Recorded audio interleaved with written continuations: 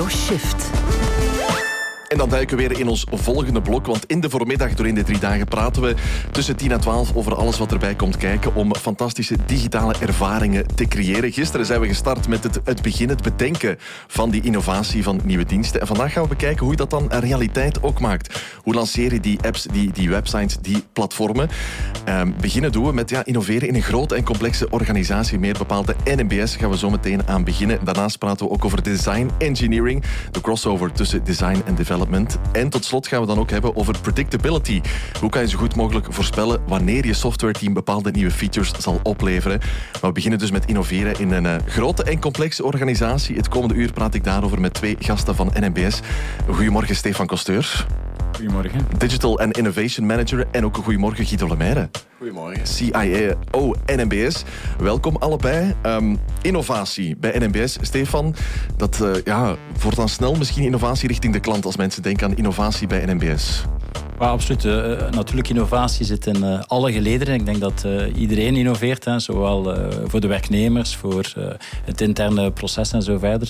Mijn domein, meer specifiek, gaat rond innovatie voor de reiziger. Echt met die focus van hoe kunnen we de klantenervaring van onze reiziger op gelijk welke manier gaan verbeteren. Ja, voor wie niet vaak met de NMBS reist, kan je er een aantal concrete voorbeelden gaan geven van dat soort nieuwe digitale mogelijkheden? Ja, absoluut. 2 jaar geleden hebben we het Innovatielab echt opgericht om juist die focus te hebben op de klant. Omdat we aan de ene kant binnen deze, zoals je zelf zegt, complexe organisatie heel veel moeten vernieuwen. We hebben toch heel veel, en daar zal Guido zeker meer in detail op gaan, zaken die we moeten gaan digitaliseren, verbeteren. Hebben we gezegd, kijk, we gaan met een klein team echt meer gaan focussen op die klant. En eigenlijk begin 2020, weten we allemaal wat er gebeurd is. Er is een grote crisis op ons afgekomen. En wij hebben direct gekeken en customer problem number 1 was, ga ik mijn social distance kunnen bewaren in de trein? Dat was een informatie die we toen niet konden geven aan de klant. Daar zijn we eigenlijk redelijk snel mee aan de slag gegaan. In samenwerking met partners, met ons interne IT-departement, hebben we eigenlijk heel snel een MoveSafe-applicatie op de markt kunnen brengen, waarbij dat de klant in real time kon zien hoeveel volk er eigenlijk op de trein zou zitten in zijn specifieke bestemming. Dus heel snel hebben we ingespeeld op de nood van de klant, echt het customer problem number 1 op dat moment. En hebben we heel snel iets kunnen realiseren. Dus dat is een voorbeeldje, maar het zijn ook heel kleine dingen. Het is niet altijd grote digitale platformen. Iets heel recentelijk bijvoorbeeld hebben we puur met bestikkering een silent zone gemaakt, een stiltewagon, omdat we weten dat heel veel klanten het zeer sterk appreciëren dat het ook soms stil is in de trein. Niet iemand die naast jou luid zit te bellen of een scoutsgroep die wel lawaai zit te maken. Dus het is soms ook puur echt klantenfocus, niet altijd zware digitale ontwikkelingen. En dat maakt dat we eigenlijk heel snel kunnen schakelen en kunnen echt inspelen op reële klantenproblemen. Ja, want als we het dan hebben over innovatie in een grote, inderdaad complexe organisatie, dat snel schakelen gaat niet altijd gemakkelijk natuurlijk. Guido, dat is dan meer jouw terrein, het hele grote ding, de organisatie, om daar die innovatie in te overzien. Uiteindelijk, als je kijkt, IT participeert heel actief in de Innovation Board. En dus wat we eigenlijk zien is dat vanuit een Innovation Board, daar kun je echt disruptieve ideeën gaan testen, evalueren in de markt.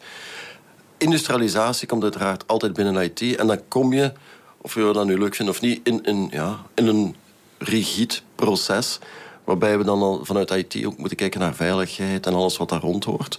Maar ik denk wel dat we binnen NMBS slagen om dat goed evenwicht te vinden. En als ik kijk, we hebben op dit moment denk ik 3 industrialisaties gedaan die echt geïdentificeerd zijn geweest in de Innovation Board. En ik vind het ook de rol van IT om toch wel meer agility in een grote organisatie als NMBS te brengen. Ja, wat maakt het zo complex om dat allemaal te overzien en dat te proberen in gang te krijgen, Guido? Als IT, als je kijkt, wij zijn enerzijds nationale kritische infrastructuur, we zijn onderhevig aan best wel wat regelgeving. Dan kom je bij mij, bijvoorbeeld, Stefan zal zeggen, in een innovation-omgeving, we zetten dat gewoon even in de cloud op, we parametriseren, off we go. En dan kom je bij mij, de development-omgeving, testomgeving, acceptatieomgeving, productieomgeving. Je zet zomaar niet dingen in productie, je moet dat kunnen ondersteunen, je moet dat ding 24/7 support krijgen. Ja, dan kom je in een industriële fabriek waar meer komt bij kijken dan we gaan even in de cloud iets proberen en kijken of dat het werkt. Maar dan nog vind ik het dat de rol van IT is om dat met de nodige agility toch te kunnen doen. is dat een moeizaam proces om dat binnen de organisatie zoals NMBS te kunnen realiseren? Dan blijft het antwoord vandaag ook nog altijd ja. Maar ook binnen IT zijn we daarop aan het duwen. Hoe hard speelt die grote orde van de organisatie ook mee? We weten allemaal dat NMBS een grote organisatie is. Hoe sterk speelt dat in dit verhaal? Dat speelt enorm. Als je kijkt... eer dat een idee kan volledig uitgerijpt zijn, er zijn best wel wat mensen die daar een advies moeten op geven. En het grootste probleem dat speelt is doorlooptijd. Een keer als je in uitvoering zit, loopt dat meestal vrij snel, maar het proces daarvoor kan vrij intensief zijn. Ja, en ik kan me inbeelden dat ook het aantal zaken, dingen die jullie misschien willen verbeteren of aanpassen, dat ook gewoon ontelbaar veel is. Applicaties of processen of wat er dan ook mogelijk is om te innoveren. Ik denk dat de lijst zeer lang is. Ja, nee, dat klopt. Als ik puur kijk, vanuit IT beheren we een applicatielandschap van ongeveer 2000 applicaties. En daar zijn op een jaarbasis leveren wij ongeveer 260 grote projecten op. Dus ja, daar is continu een nood. Plus, en dat vind ik positief, wij worden ook enorm gedreven door onze klanten, die ook meer verwachten van ons. En dat zijn onze interne klanten, maar dat zijn ook onze externe klanten. Ook intern, treinbestuurders, treinbegeleiders. Er zijn ook mensen die nu... Die hebben allemaal een smartphone, die beginnen noden te formuleren die zij in het verleden niet zo naar voren brachten. En dat maakt dat er wel echt een drive komt van zowel externe als interne elementen die gewoon zeggen, kijk, dit moet vooruit gaan. Nee, er beweegt veel intern, dus waardoor heel veel dingen opkomen ook gewoon, merk ik. Ja, absoluut. Zoals dat Guido terecht aanhaalt, dat onze klanten worden mondiger, onze werknemers worden mondiger. En we creëren ook de mogelijkheden om die zaken door te geven. Met het innovatieteam hebben we ook een community opgericht, bijvoorbeeld. Dat zijn 70, 80-tal werknemers uit alle departementen, waar we geregeld mee samen zitten en die we, zoals we altijd zeggen, een beetje onze eyes en ears zijn. Want uiteraard is het een gigantisch grote organisatie, zoals dat je zelf zegt, heel divers. Want een stationsomgeving is misschien totaal iets anders dan een trein. Of dan nog eens een website, een mobiele applicatie. Dus om uit al die domeinen de juiste feedback te krijgen en de juiste klantenproblemen te kunnen identificeren, is juist die community zeer belangrijk. Onze klanten, we hebben ook een CX-team, Customer Experience Team, die zeer veel met de klanten spreekt. Kwalitatief, kwantitatief, focusgroepen, enquêtes, noem maar op. Dus we krijgen heel veel feedback en daarmee gaan we dan aan de slag om de juiste keuzes te pakken. Want je moet uiteraard keuzes nemen, want je kan niet alle werven tegelijk opstarten. Nee, dat lijkt me inderdaad moeilijk. Zeker in zo'n grote orde dan kan je moeilijk echt alles tegelijk willen doen natuurlijk. Ja, moet je de keuzes maken. We gaan het zo meteen nog hebben over inderdaad keuzes die misschien al gebeurd zijn. En ja, toch een beetje dat spanningsveld, om het zo dan te noemen, Guido, wat je zelf zei. Hè? Van jullie twee perspectieven. Het is niet altijd makkelijk om even snel te gaan of alles te doen. Gaan we het zo meteen nog verder over hebben. Ik denk dat het komende uur zeer interessant nog zal worden. Met alles over NMBS. Zometeen meer na Kings of Leon. Goedemorgen. Feel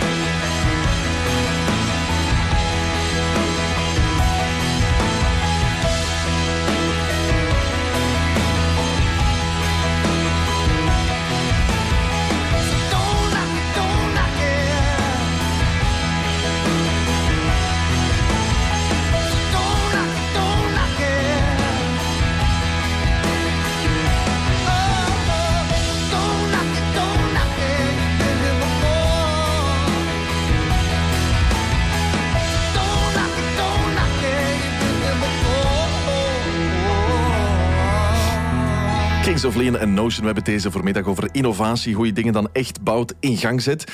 En tot 11 uur doen we dat met Stefan en Guido van de NMBS. En wat dan net hebben gezegd, er is een soort van gezond spanningsveld, maar wel echt gezond dan, omdat jullie vanuit hele andere perspectieven moeten werken. Want Stefan, je wil dan waarschijnlijk af en toe wel eens snel gaan. Het mag vooruit gaan, het kan vooruit gaan aan jouw kant. Dus dan wil je ook wel ervoor gaan. Ja, zeker. We willen absoluut snel gaan. Maar we beseffen dat we natuurlijk niet in een kleine start-up werken. Dat we in een zeer groot, complex bedrijf werken. Met heel veel stakeholders, heel veel regelgeving ook, heeft Guido ook al aangegeven. Dus ja, we moeten daar wel rekening mee houden. Dat mag ons niet te veel afremmen natuurlijk. Want als we daar te veel rekening mee houden, ja, dan beginnen we gewoon nergens aan. Dus dat spanningsveld is goed dat dat er is. En dat we daar open kunnen over communiceren, is nog beter. Vandaar dat ook Guido via onze Innovation Board zeer nauw betrokken is. Dus dat hij eigenlijk heel snel een zicht heeft op de projecten waar we aan werken. Om zo op die manier ook heel snel te kunnen zeggen, oh, let op jongens, kijk, daar moeten we toch bij betrokken zijn. Dus we hebben ook de eerste 2 jaar heel veel geleerd. En we hebben nu denk ik wel een manier gevonden om dat op de juiste manier op te lossen. En juist die gezonde spanning te hebben tussen aan de ene kant een team die een beetje losstaat daarvan, die een beetje denkt als een start-up en die eigenlijk heel snel wil schakelen.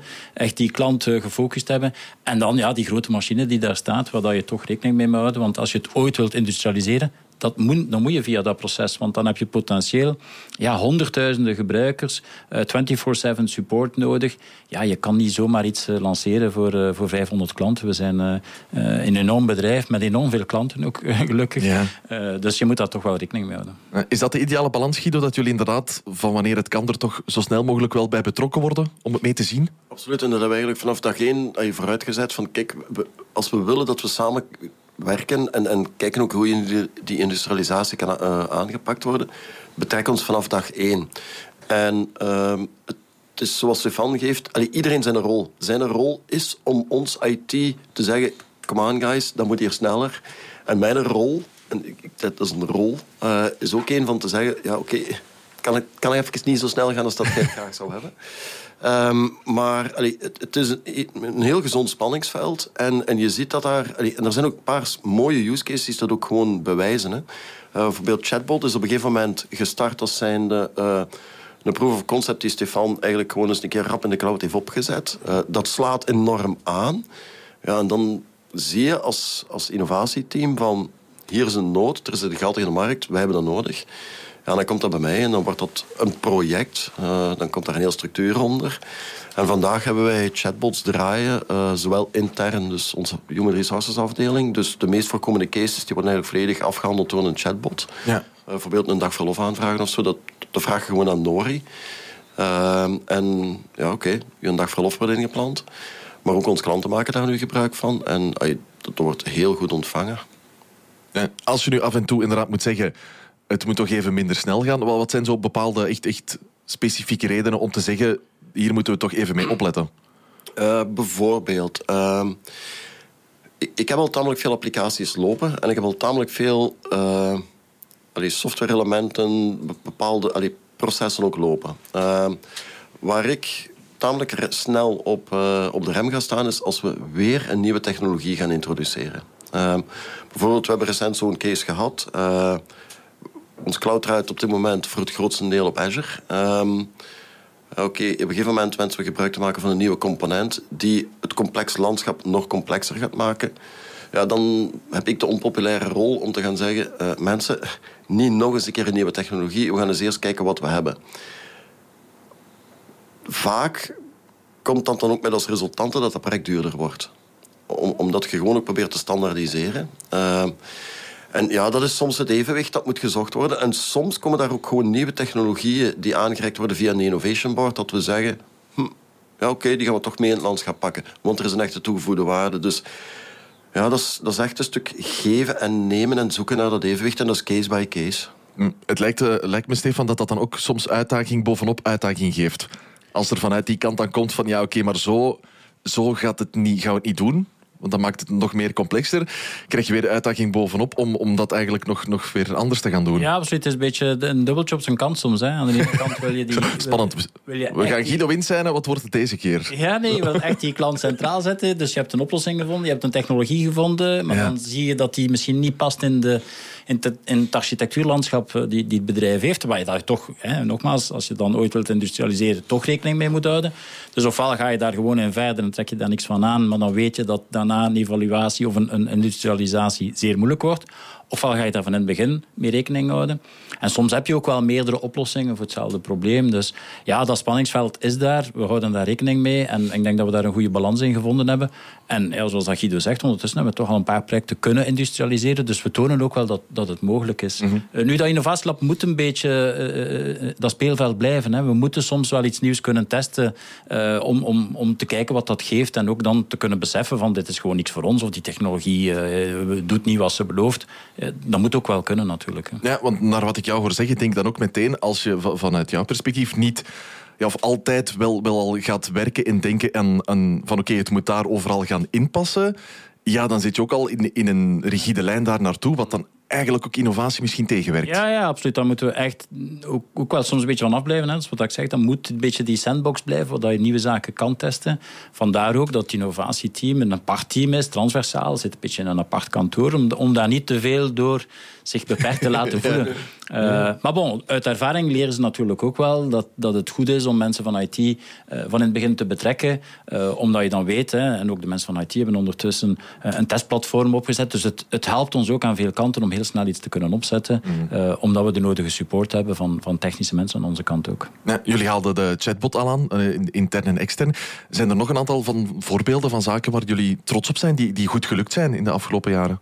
Ja, ik heb daarnet gesproken van MoveSafe. En dit jaar een beetje, het verlengde daarvan, is de druktebarometer. We hadden vorig jaar, tijdens het coronajaar, heel veel drukte aan de kust. Dus aan de ene kant mocht je een beperkt aantal plaatsen gebruiken op de trein. Maar aan de andere kant, mensen konden niet reizen, dus mensen gingen heel veel naar de kust. Heel veel heel mooie dagen gehad in 2020. Zeer druk aan de kust. Dus hoe kunnen we dat beter gaan monitoren? Hoe kunnen we dat eigenlijk, om onze klanten beter te gaan servicen, transportplannen aan te passen en zo verder, hoe kunnen we dat eigenlijk een beetje gaan predicten? Hoe kunnen we weten...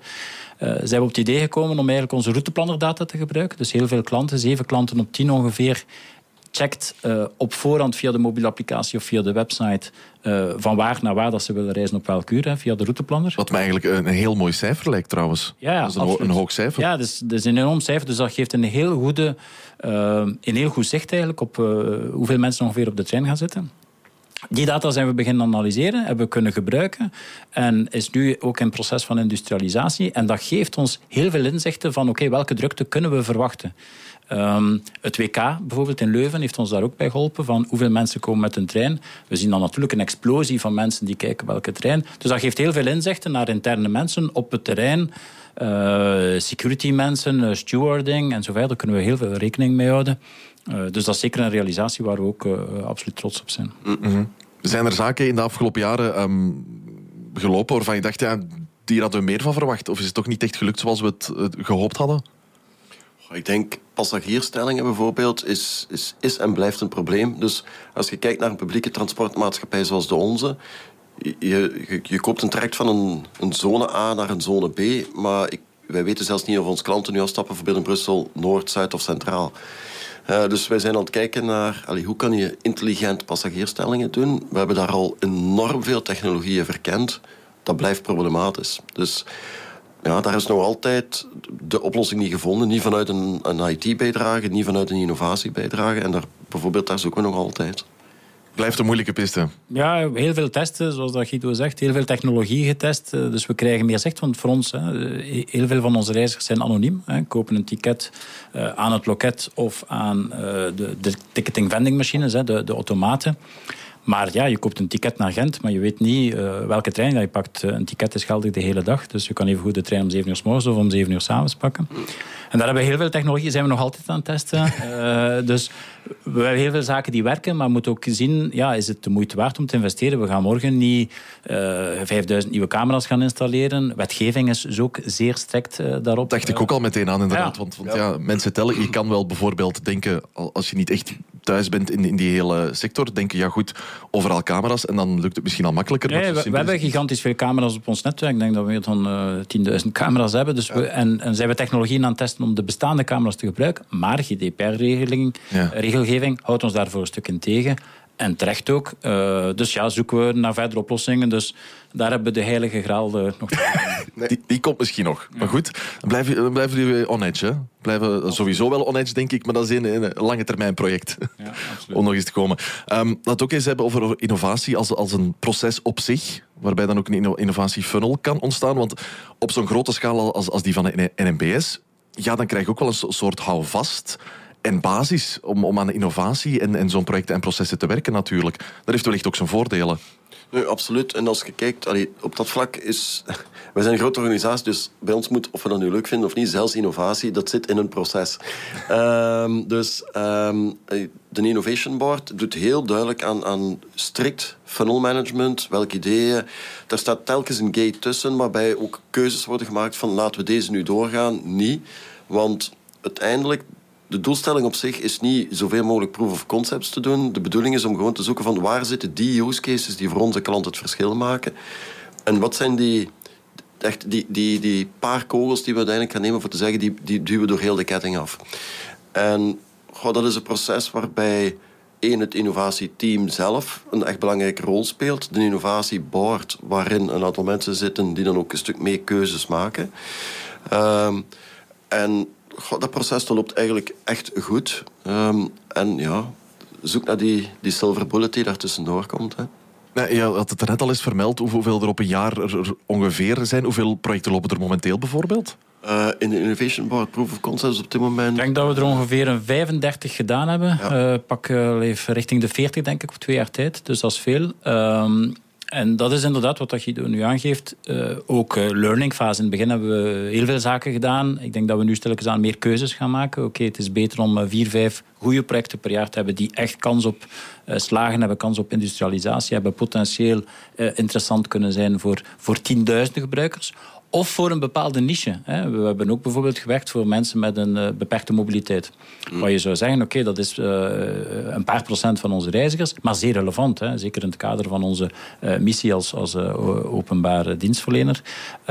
Dus ja, zo gaan we de relevante cases gaan uitwerken. En ja, we moeten daar een proces voor hebben, maar aan de andere kant willen we ook niet te ver gaan natuurlijk. We willen niet daar te bureaucratisch in vullen. De gates waar Guido van spreekt, kan soms 2 PowerPoint slides zijn, waar dat we in een Innovation Board, en dat is eigenlijk een vergadering die we om de 3 maanden hebben met een aantal mensen van de directie, waar we onze projecten voorstellen en dat we eigenlijk heel snel op 1 meeting tijd beslissen, hier gaan we mee verder of hier gaan we niet mee verder. Dus ja, er is een soort proces, maar we hebben het ook licht gehouden om eigenlijk die snelheid te kunnen bewaren. Ja, het kan anders gaan tegenwerken als het te veel een proces wordt gewoon. Want dan zit je op een gegeven moment het proces voorbeeld aan de IT-kant voor echte stagegating is veel rigider en robuuster. Daar moet je echt artefacts neerleggen, daar moet je documenten opleveren, je architectuur moet gedocumenteerd staan enzovoort enzovoort. Dat komt allemaal niet aan de orde, maar je maakt wel ergens op bepaalde momenten keuzes die je dan ook wel een stukje noteert en zegt van het stopt hier. Maar dat is heel lightweight gehouden. Bewust om innovatie effectief niet te vernuiken, want anders zet je te veel tijd in administratie aan te steken. Ja, goed, zo meteen nog verder erover.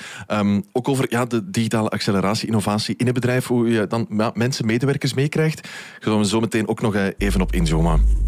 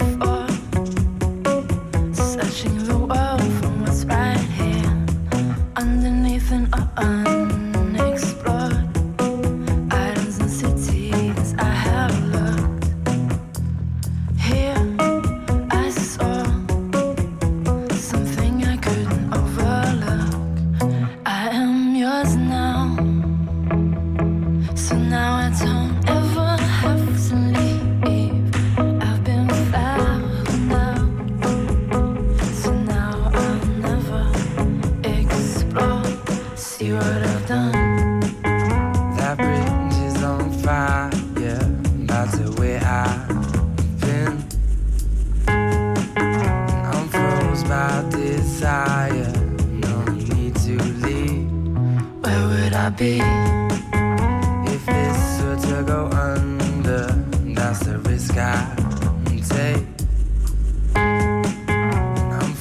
by desire, 'cause if a choice I made, and I am yours now. So now I don't ever have to leave.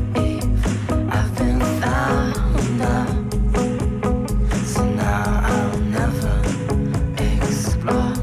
I am yours now. I am yours now. So now I don't ever have to leave. I've been found out. So now I'll never explore.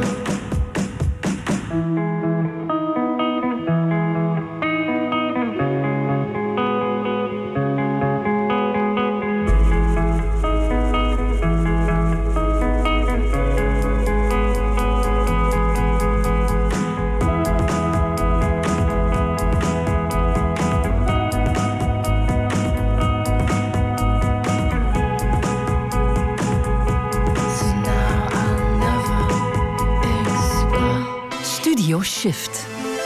Je zit mee in Studio Shift in het blok over innovatie. En op dit moment tot 11 uur over innovatie bij NMBS met Guido en Stefan. En we hebben het al gehad over verschillende dingen, zowel intern als extern. Maar heel veel van die innovatie wordt natuurlijk mogelijk gemaakt achter de schermen. En zien de meeste mensen ook niet natuurlijk. Ja, dat klopt. Als ik kijk naar ons intern personeel, wat wij eigenlijk altijd doen, is wij benaderen een bepaalde populatie binnen onze organisatie en kijken dan naar digitalisatie echt end-to-end voor dat specifiek publiek. We hebben zo bijvoorbeeld alles gedaan rond treinbesturing. Dat was nog een vrij analoog gebeuren, tamelijk veel papier. En dat hebben we eigenlijk ondertussen bijna voor 100% gedigitaliseerd. En digitaliseren betekent dan ook, je doet echt een stap achteruit. Je gaat kijken hoe die mensen werken en je houdt rekening met de feedback van het terrein. Rechtstreeks, bedoel, echt contact met treinbesturing en kijken hoe ga je daar als IT op anticiperen. En tweede, dan ga je ook echt een aantal dingen echt in vraag stellen en zeggen van, kunnen we niet toegevoegde waarde creëren die er vandaag niet is. En zo heeft bijvoorbeeld nu de treinbestuurder kan alles digitaal doen, maar heeft bijvoorbeeld ook eco-driving. Dus dat betekent, eigenlijk geeft een tablet rechtstreeks informatie naar, laat nu al maar uw rem los en dan komt je met de gepaste snelheid aan in het station. Wij zijn een enorme grote elektriciteitsverbruiker. We hebben ook ons CO2-objectieven. En dus zo draag je daaraan bij. Dus daar begint je... Dat zijn kleine innovaties en dat zit soms echt in kleine nuances. Maar daar zit echt ook wel innovatie puur in een back-office waar niemand het ziet.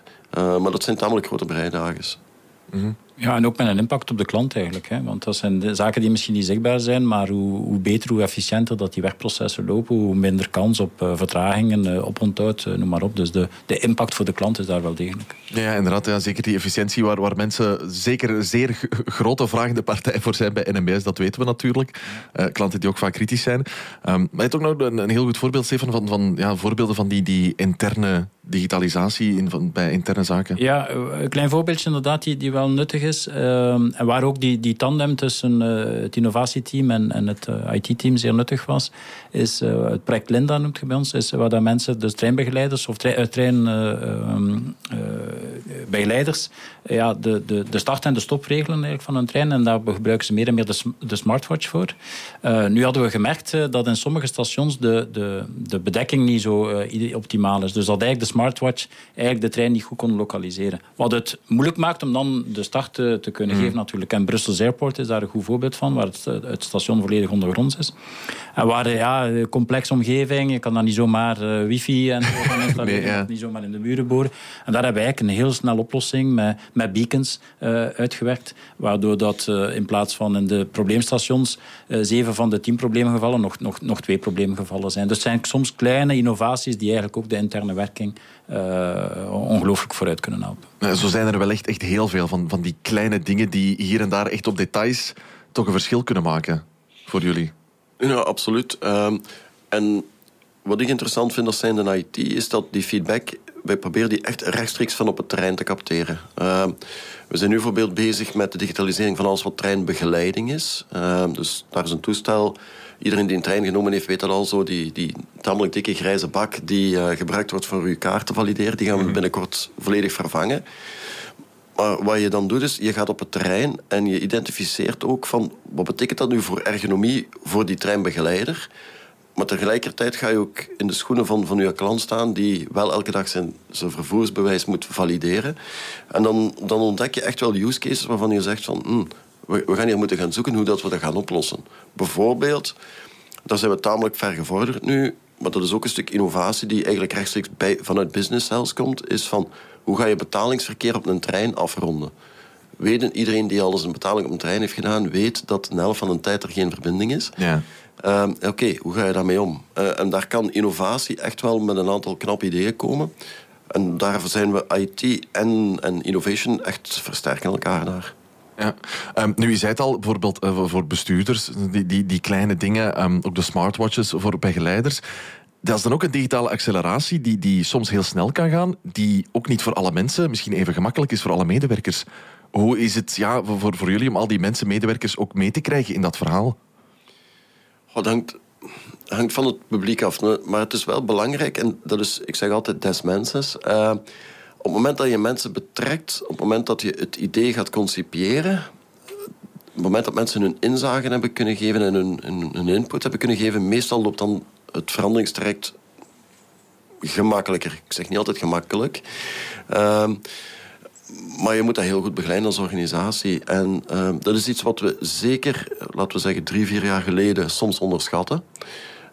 Waarbij we nu eigenlijk in elke, ook innovaties, zelfs op het moment dat we over minder valide bezig zijn, het aspect van hoe rollen we dat uit in onze organisatie komt echt wel meer en meer pertinent ook op de radar.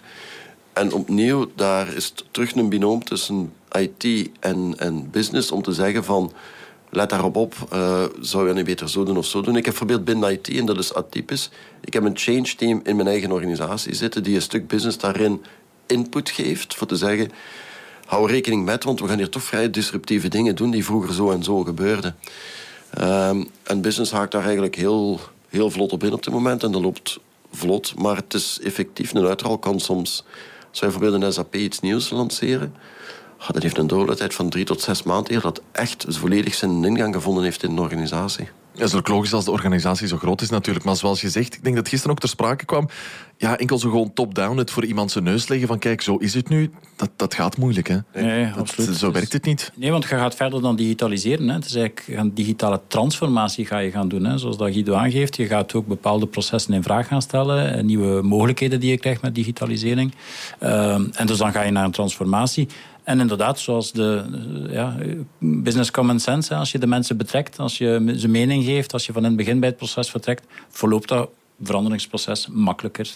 Niet makkelijk, maar makkelijker. Ja, en zoals Guido zei, het is ook dus mensen, wie je ook bent, om niet altijd even graag verandering te hebben. Want dat zit ook in de mens natuurlijk heel erg. Als we onze routines hebben, dan zijn die fijn. En als het allemaal verandert, kan het soms ook gewoon even moeilijk zijn. Hè?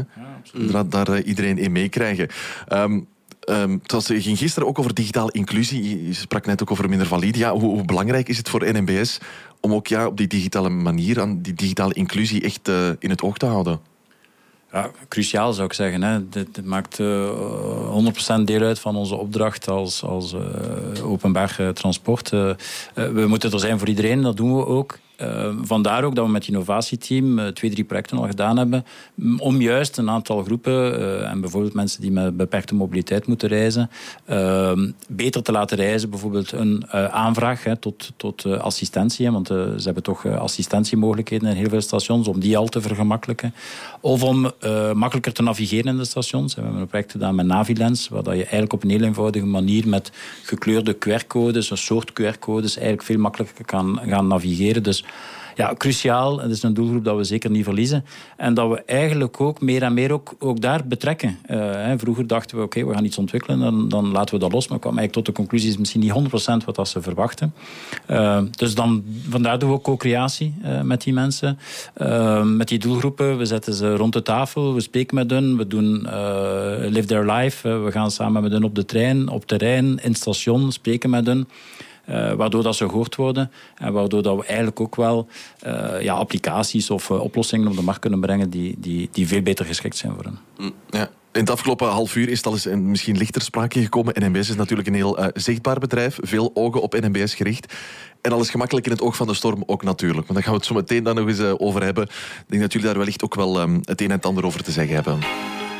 Maandag, koning van de inkeer. Ik laat het weekend achter mij en ik begin weer. Wie brengt de kleine naar de crash? Wie is er fresh uit zijn nest? Wie is de beste? Ik geen stress, geld blijft maar liggen. Ik zet hem af, dan kunnen nog een half uur pieten. Als jij hem haalt vanavond, dan ga ik wel langs de supermarkt. We kunnen samen lekker eten rond 1 uur of 8. We doen hetzelfde op dinsdag. Nee, je hoeft niks meer. Je wilt betrouwen op een donderdag. Echte liefde doet geen zeer. Naar de cinema op vrijdag. Ja, die film was wauw. Heeft de mama niet verteld aan u? Nooit is de lucht zo blauw.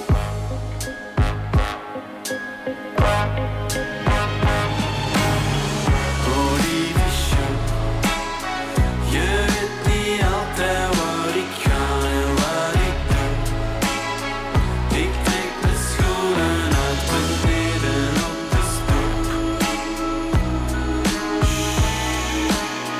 Je bent zo vredig als je slaapt.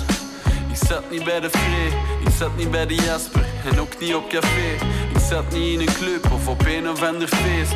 Ik zat op een griet waar ik de naam niet eens van weet. Terwijl je lag te slapen ben ik stiekem weggeslopen. En 's morgens voor je wakker werd er stilletjes terug bijgekropen.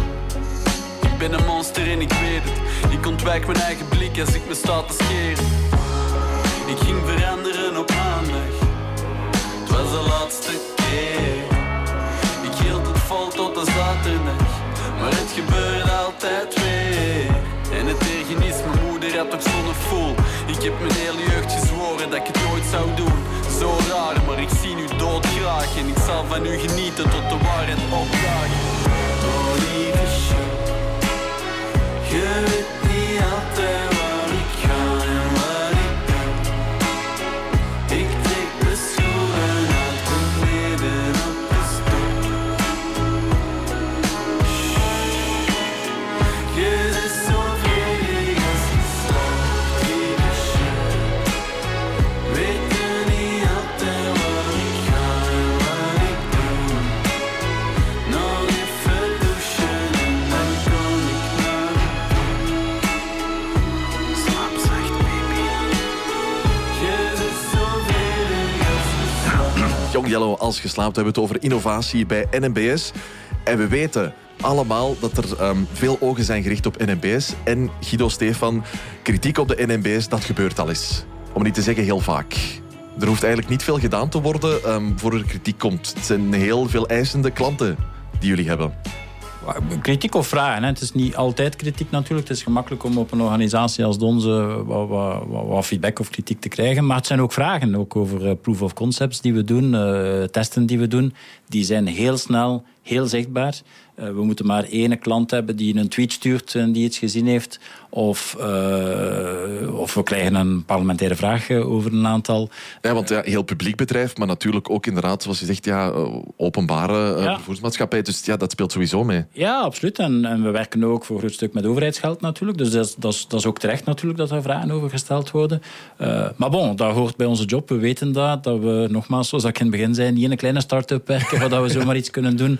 Als we een e-mail sturen naar klanten, als we iets testen in een station, ja, in veel stations lopen duizenden mensen, dus de kans dat het opgemerkt wordt is groot. En daar moeten we ook mee om kunnen om daar op de juiste manier op te reageren. Dus dat maakt het ons ook dat we ons ook goed moeten voorbereiden, dat we in orde moeten zijn met GDPR-regels, noem maar op. Dat het stabiel draait. En zelf al, zeg je 100 keer, het is maar een test. Ja, klanten verwachten dan altijd, oké, kunnen we dat dan morgen echt hebben? Ja. Dus we moeten een beetje realistisch in zijn. Ja. Het is ook van, de natuur van de mensen is ook om te kijken op dat ene dat toevallig juist gefaald heeft. Hè. Ik bedoel, zelfs intern, los van onze externe klanten. Ik heb het voorbeeld nog 2 weken geleden gegeven. We leveren een paar duizend laptops uit. Er zijn er effectief 2 waar iets fout mee gaat. Alleen die 2 hoort je. Want het is niet van de menselijke natuur om te komen zeggen, hey, top, mijn trein was op tijd vandaag. Dus ja, dat is logisch. En het is echt toeval, op de weg naar hier, ook nog op Q-Music, iemand zeggen, oh ja, de trein, dit en dat. En mijn dochter, heel zijn ochtend was om zeep. Want zijn trein was dan 42 minuten laat en dan toch maar 9. Ja, dat zijn allemaal persoonlijke situaties. En ja, ik vind het logisch dat mensen daarop reageren. En ja, wij zijn een publiek goed zichtbaar bedrijf. Ja, maar zoals je zegt, inderdaad, het gaat er ook om dat mensen inderdaad vaak eerder op dat negatieve focussen. En ik denk, het was ook nog maar heel recent in het nieuws, denk ik, over de stiptijdcijfers van NMBS. Die zijn goed, hè? Die supergoed zijn, maar dat was er wel... 95% van de treinen rijdt op tijd. Hè? En dat was er wel in alle berichtgeving, natuurlijk stond er ook bij, maar er zijn wel nog altijd heel veel afgeschafte treinen. En dat komt er altijd bij natuurlijk. Dat negatieve wordt er altijd wat bijgedrukt. En zeker bij zo'n grote organisatie ga je dat altijd voelen natuurlijk. Daar is ook een mentaliteitswijziging, hè, om die cijfers bijvoorbeeld meer te gaan uitdrukken in impact voor de klant. Hè. Welke impact inderdaad, want die afgeschafte treinen heeft een grote impact. Ja, dus die mindset is bezig. Er zijn ook heel veel initiatieven die genomen worden. En zeker de laatste jaren heb ik de indruk, ik werk er nu 4 jaar, met een versnelling om nog meer klantenfocus te hebben, nog meer op die grote werven verder te werken om die stiptijd naar boven te brengen en je toch een stukje de hoogte in te jagen. En dat merken we ook aan de klantentevredenheidscijfers zijn ook enorm gestegen. Hè. Dus je moet ook niet wegsteken dat we heel veel tevreden klanten ook hebben. Ja, helaas horen we de ontevreden klanten iets meer, maar op zich gaan we toch vooruit op vele vlakken. Het zit ook in de cultuur van het bedrijf intussen. Hè. Dus je ziet dat een hele organisatie klantgeoriënteerd nu aan het werken is. En dat eigenlijk je klantenfeedback, waar dat ook zit in de organisatie, ook in mijn IT-organisatie, wordt gebruikt als zijnde input om te zeggen, ja, oké, er zijn dingen die beter kunnen. Er zijn dingen die altijd beter kunnen. En ik zie dat daar toch een heel organisatie telkens heel constructief mee omgaat en kijkt van, ja, oké, is goed. Het is niet goed gelopen, hoe gaan we het nu verbeteren? Hè? Ja, tegelijk is het dan ook een voordeel, denk ik, hoe groot de organisatie is, hoeveel klanten er zijn, dat dan door de hoeveelheid aan opmerkingen van mensen of vragen, dat je dan ook wel op den duur begint te zien, oké, die vraag komt wel echt heel veel terug. Ja. Of dit is wel echt iets wat we moeten aanpakken. Dat is dan het voordeel van zo'n grote organisatie te zijn wellicht. Ja, absoluut. En dat is ook iets waar we rekening mee houden binnen het innovatieteam, dat we merken of dat we werken op zaken die voor heel veel klanten zeer relevant zijn. Om een concreet voorbeeldje te noemen, is wat wij noemen de moment of truth, zijn mensen die een correspondentie moeten hebben, dus die een overstap moeten maken. Dat is voor heel veel klanten een potentieel stressmoment, want als je eerste trein een klein beetje vertraging heeft, en je hebt maar 6, 7, 8 of 10 minuten om over te stappen in het station, ja, wat gaat dat geven voor mijn connectie? Ga ik mijn connectie nog kunnen halen? Dus daar zijn we bijvoorbeeld nu mee aan de slag aan het gaan, om te kijken hoe kunnen we dat proces verbeteren, hoe kunnen we dat bijna seamless maken voor die klant, omdat we weten dat dat juist een groot stressmoment is. En uit de vele feedback, dus inderdaad, zoals dat je zegt, door veel feedback te krijgen, kunnen we ook weten, oké, welke zijn relevante proof of concept, welke zijn relevante problemen, customer problemen waar we echt mee aan de slag kunnen gaan. Ja, en we werken daar eigenlijk op de 2 assen dan. Hè? Want dus vanuit innovatie zijn we aan het kijken naar nieuwe technologieën om die correspondentie te kunnen verzekeren. We hebben ook een heel groot programma dat loopt rond eigenlijk informatie aan de reiziger. Want een goed geïnformeerde reiziger, op het moment dat je weet dat je een trein zeker 20 minuten vertraging zal hebben, ja, dat is het moment dat je zegt, kijk, weet je wat, ik kan nog even in de Panos een koffie halen. We hebben tamelijk zwaar ingezet op eigenlijk de connecties. Dus in uw app weet je nu, uw app, uw treinbegeleider, iedereen heeft dezelfde informatie. En de treinbegeleider kan ook gewoon bijvoorbeeld nu veel efficiënter dan vroeger zeggen, houd die trein nog 2 minuten tegen, want ik krijg hier met een tamelijk grote connectie van mensen die, zeg maar, als je vanuit Brussel naar Leuven gaat, dan heb je daar een connectie richting Landen, Hasselt en zo. Ja, je weet, de trein van 5:15 heeft soms wat vertraging. Ja, dan kan die trein houden. Maar iedereen heeft ook transparant diezelfde informatie. Op IT-systemen is dat significant geweest om dat te implementeren. Maar het is door te luisteren naar uw klanten. En bijvoorbeeld te luisteren naar uw klanten die om 5:15 de trein nemen vanuit Leuven. Voor te zeggen van, die klanten klagen. Je moet daar iets aan doen. Ja. Dus ja, dat is soms heel visibel. Langs de andere kant, ik sta daar heel positief tegenover als zijnde een bron van informatie. Ja, absoluut, snap ik helemaal. Zometeen er nog verder over. Eerst, Stefan, jij kon ook een nummer kiezen voor vandaag. Het is iets van Bruce Springsteen geworden. En ik zie al een glimlach komen, want je bent er gigafan van, heb je me daarnet verteld. Ik ben al lang fan, echt. Sinds ik 10, 12 jaar was, herinner ik me dat ik een grote poster van Bruce Springsteen op mijn kamer hangen had. En ik ben alle jaren al fan geweest, gebleven. Dus fantastisch nummer, dus bedankt daarvoor. De poster is vergaan intussen? De poster is vergaan, ja, die is vervangen, ja, dat klopt. Vervangen? Door een andere Bruce Springsteen of iets anders? Nee, nog niet. Nee, nog niet. Goed, Dancing in the Dark. Studio Shift.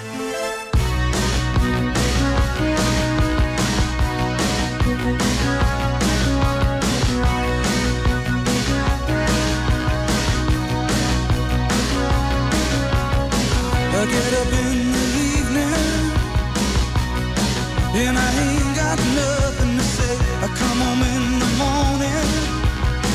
I go to bed feeling the same way. I ain't nothing but tired. Man, I'm just tired and bored with myself. Hey there, baby, I could use just a little help. You can't start a fire. You can't start a fire without a spark. This gun's for hire. Even if we're just dancing in the dark.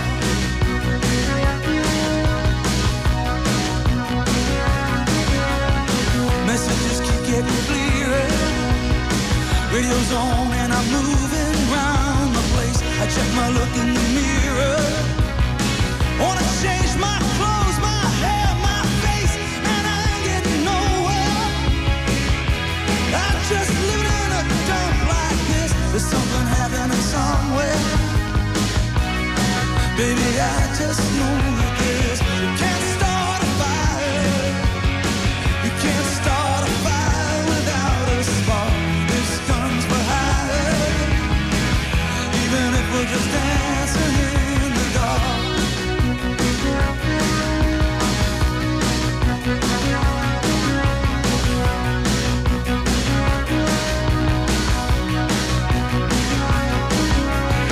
You sit around getting older. There's a joke, here's some wine, and it's on me. I shake this world off my shoulders. Come on, baby, the laughs on me. Stay on the streets of this town, and they'll be carving you up alright. You say you gotta stay hungry. Hey, baby, I'm just a fast star in the night. I'm dying for some action. I'm sick of sitting around here trying to write this book. I need a love reaction. Come on now, baby, give me just one look. You can't start a fire sitting around crying over a broken heart. This gun's for hire. Even if we're just dancing in the dark. You can't start a fire worrying about your little world falling apart. This gun's for hire. Even if we're just dancing in the dark. Even if we're just dancing in the dark. Even if we're just dancing in the dark. Even if we're just dancing in the dark.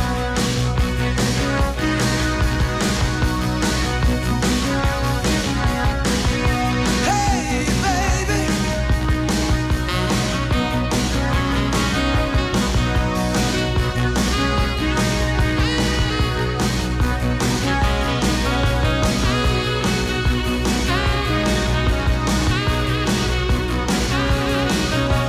Bruce Springsteen, Dancing in the Dark, gekozen door Stefan van de NMBS. En Guido, je hebt hem ooit nog gezien, heb je daarnet verteld. Ja, klopt. Was het Hasselt? Hasselt.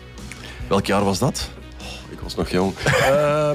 Ik wil niks insinueren over je leeftijd, Guido. Dat zal een klein 30 jaar geleden geweest zijn. Absoluut bijgebleven.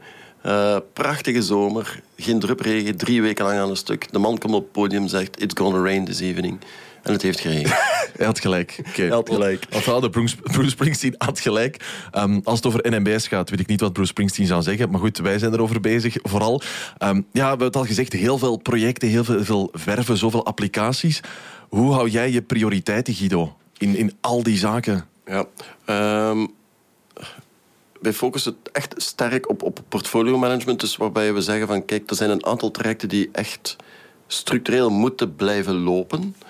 En daar bovenop proberen wij een stuk volatiliteit toch wel te houden voor hoofdzakelijk marketing en sales.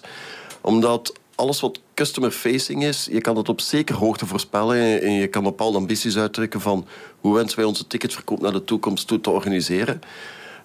Maar uiteindelijk, uw marketing- en salesdepartement is ook het meest geconfronteerd met die externe klant die op een gegeven moment noden heeft. En dan moet je daar kunnen een antwoord op geven. Dus ja, het is soms een heel moeilijke evenwichtsoefening. Van enerzijds te zeggen, dit gaan we doen en daar komen we niet aan. En waar gaan we dan wel tweaken? En zeker bij marketing en sales is dat op kwartaalbasis toch eens een keer kijken van, zijn de prioriteiten nog de prioriteiten? Kunnen we shiften? Moeten we shiften? En ja, dat geeft soms wel stress. Omdat je ook in bepaalde technologieën bepaalde teams hebt lopen die zeggen, ja, maar wij zijn een traject bezig. Opeens focus shift. Maar opnieuw, ik zie IT als een serviceleverancier die de belangen van de organisatie moet gaan verdedigen en realiseren. Ja, en daar horen soms een keer shifts bij. Maar ik moet zeggen, laten we zeggen 80% van die portfolio die je toch wel een stuk op een tijdslijn zet, die blijft bewaakt. Ja, hoe hou je dat dan ook voor de klanten helder, Stefan? Wat je wil doen of wil aanbieden of wil proberen? Ja. Zeer terechte vraag. En ik herinner me nog bij het begin, bij de opstart van het Innovatielab, dat onze CEO, Sophie Baudoir, eigenlijk een beetje terughoudend was om daar extern veel over te communiceren. Als ze altijd zei, eerst bewijzen dat het iets lukt. En de eerste vraag die ze altijd stelde was, oké, wat brengt dat nu blij voor mijn klant? En dat was de beste vraag die ze kon stellen eigenlijk. Vraag, ja. Maar ze wou eigenlijk niet zoveel extern communiceren. Ik wou al wat meer van de daken blazen om dat kenbaar te maken. Dus we hebben daar in het begin mee gewacht. Dus verschillende manieren. Eén, intern communiceren ook. We hebben 18.000 werknemers. We hebben met die community aan de slag gegaan. Die 80 ambassadeurs die het verhaal brengen. Dus die ook kunnen communiceren. Die gebruiken we heel veel. Aan de andere kant, voor heel veel proof of concepts betrekken we klanten. We hebben nu bijvoorbeeld, zeg maar iets, een proof of concept gelanceerd rond seamless ticketing. Daar roepen we op om tot een aantal duizend klanten samen met ons te laten testen. Dus er komt sowieso wat meer visibiliteit. Wat we daarnet ook zeggen, dat we, als we het proof of concept doen, dat het al heel snel opgepikt wordt door media, nieuws, klanten zelf die iets nieuws zien in een station, die een tweet sturen, wordt heel veel geretweet. Dus er komt wel wat reactie op. En dan stilletjes aan, omdat we nu toch wel bewezen hebben dat we een aantal zaken gerealiseerd hebben en geïndustrialiseerd hebben, gaan we ook meer extern gaan communiceren. Zoals dat we hier vandaag zitten, waar we heel open en bloot spreken over wat dat we doen als innovatie bij een NBS. We spreken ook op andere evenementen. We hebben een nieuwsbrief. We communiceren daar meer en meer over.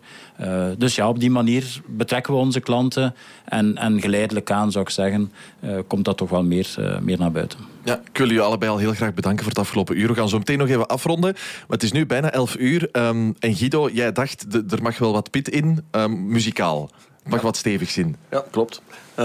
Randy met Zombie. Ik ben iemand, Stefan kan mij ook. Stefan, dat is één vat energie. Ik ben hetzelfde vat energie. En bij mij mogen de dingen wel op tempo zijn. Dus vandaar de keuze. Goed, het gaat een paar minuten lekker stevig zijn. Als het mee wil. Voilà, daar zijn we dan.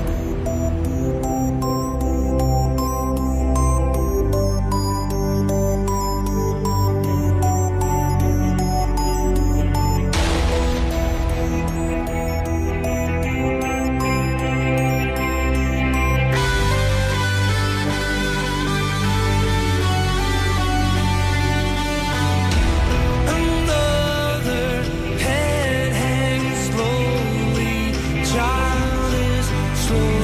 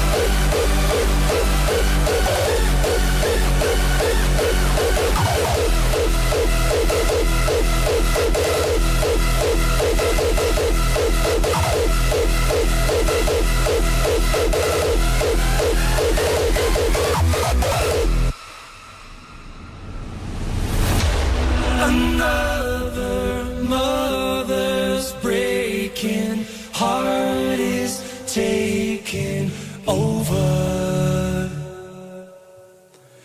When the violence causes silence, we must be mistaken. It's the same old theme, say it's 1916. In your head, they're still fighting with their tanks and their bombs and their bombs and their guns. In your head, they are dying. Als er iemand een dipje had in de voormiddag is het wel opgelost, Guido. Maar waarvoor dank, dat is heel fijn. Guido, Stefan, nog even een laatste vraag. Merken jullie dat het afgelopen jaren wel echt betert in kunnen innoveren, de dingen veranderen? Dat gaat op veel vlakken natuurlijk, die vraag, hè? Persoonlijk vind ik van wel. Hè. We hebben heel veel geleerd de laatste 2 jaar.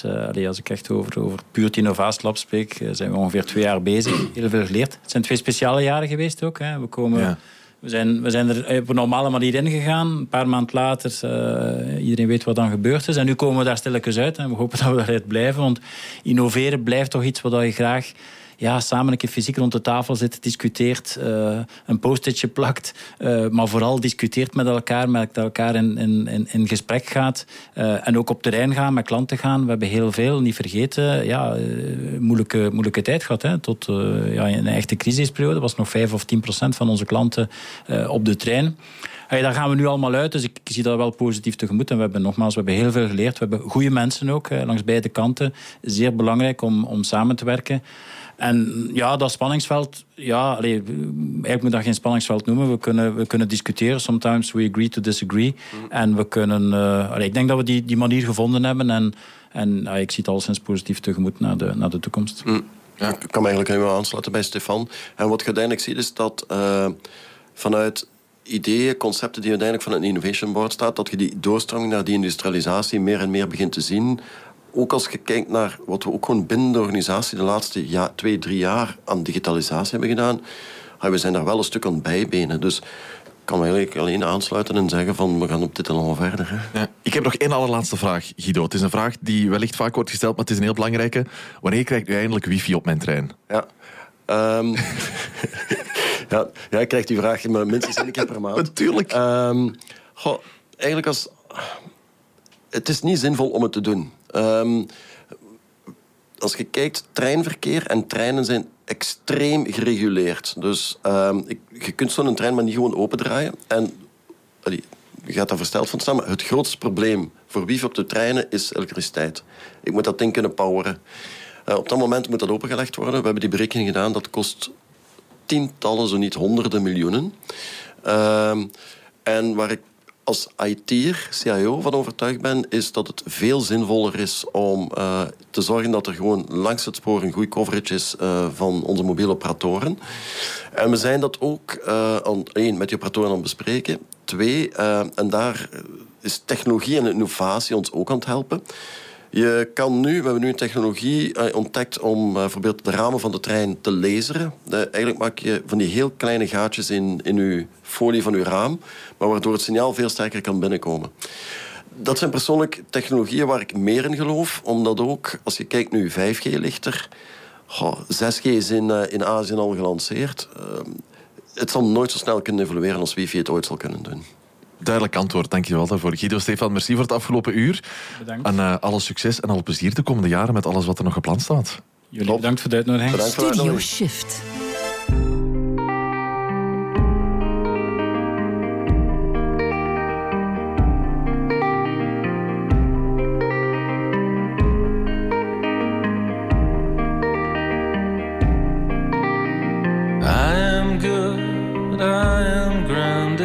Davy says that I look taller, but I can't get my head around it. I keep feeling smaller and smaller. I need my girl. I need my girl. Remember when you lost your shit and drove the car into the the garden. You got out and said I'm sorry to the vines, no one saw it. I need my girl. I need my girl. I'm under the gun again. I know I was a 45% of them. I know I was a lot of things, but I am good, I am grounded. David says that I look taller, but I can't get my head around it. I keep feeling smaller and smaller. I need my girl. I need my girl.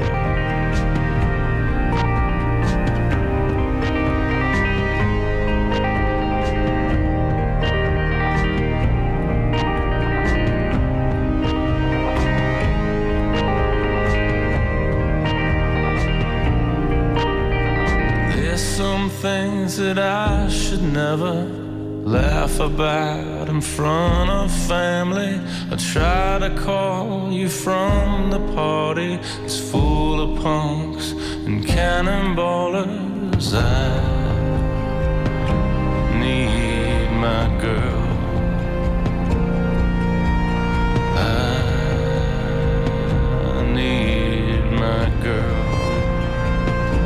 I'm under the gun again. I was a 45% of them.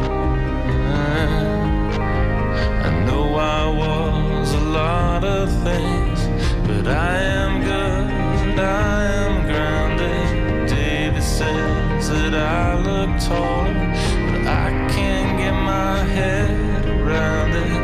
I keep feeling smaller and smaller.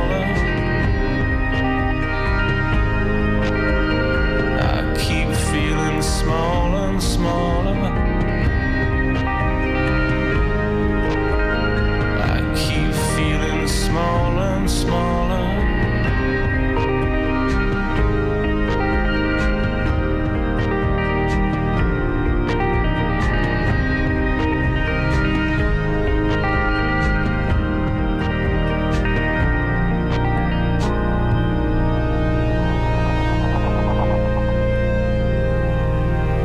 The National I Need My Girl. Het is intussen iets over 11. Goedemorgen.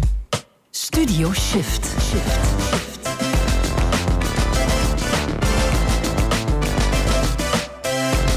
Studio Shift.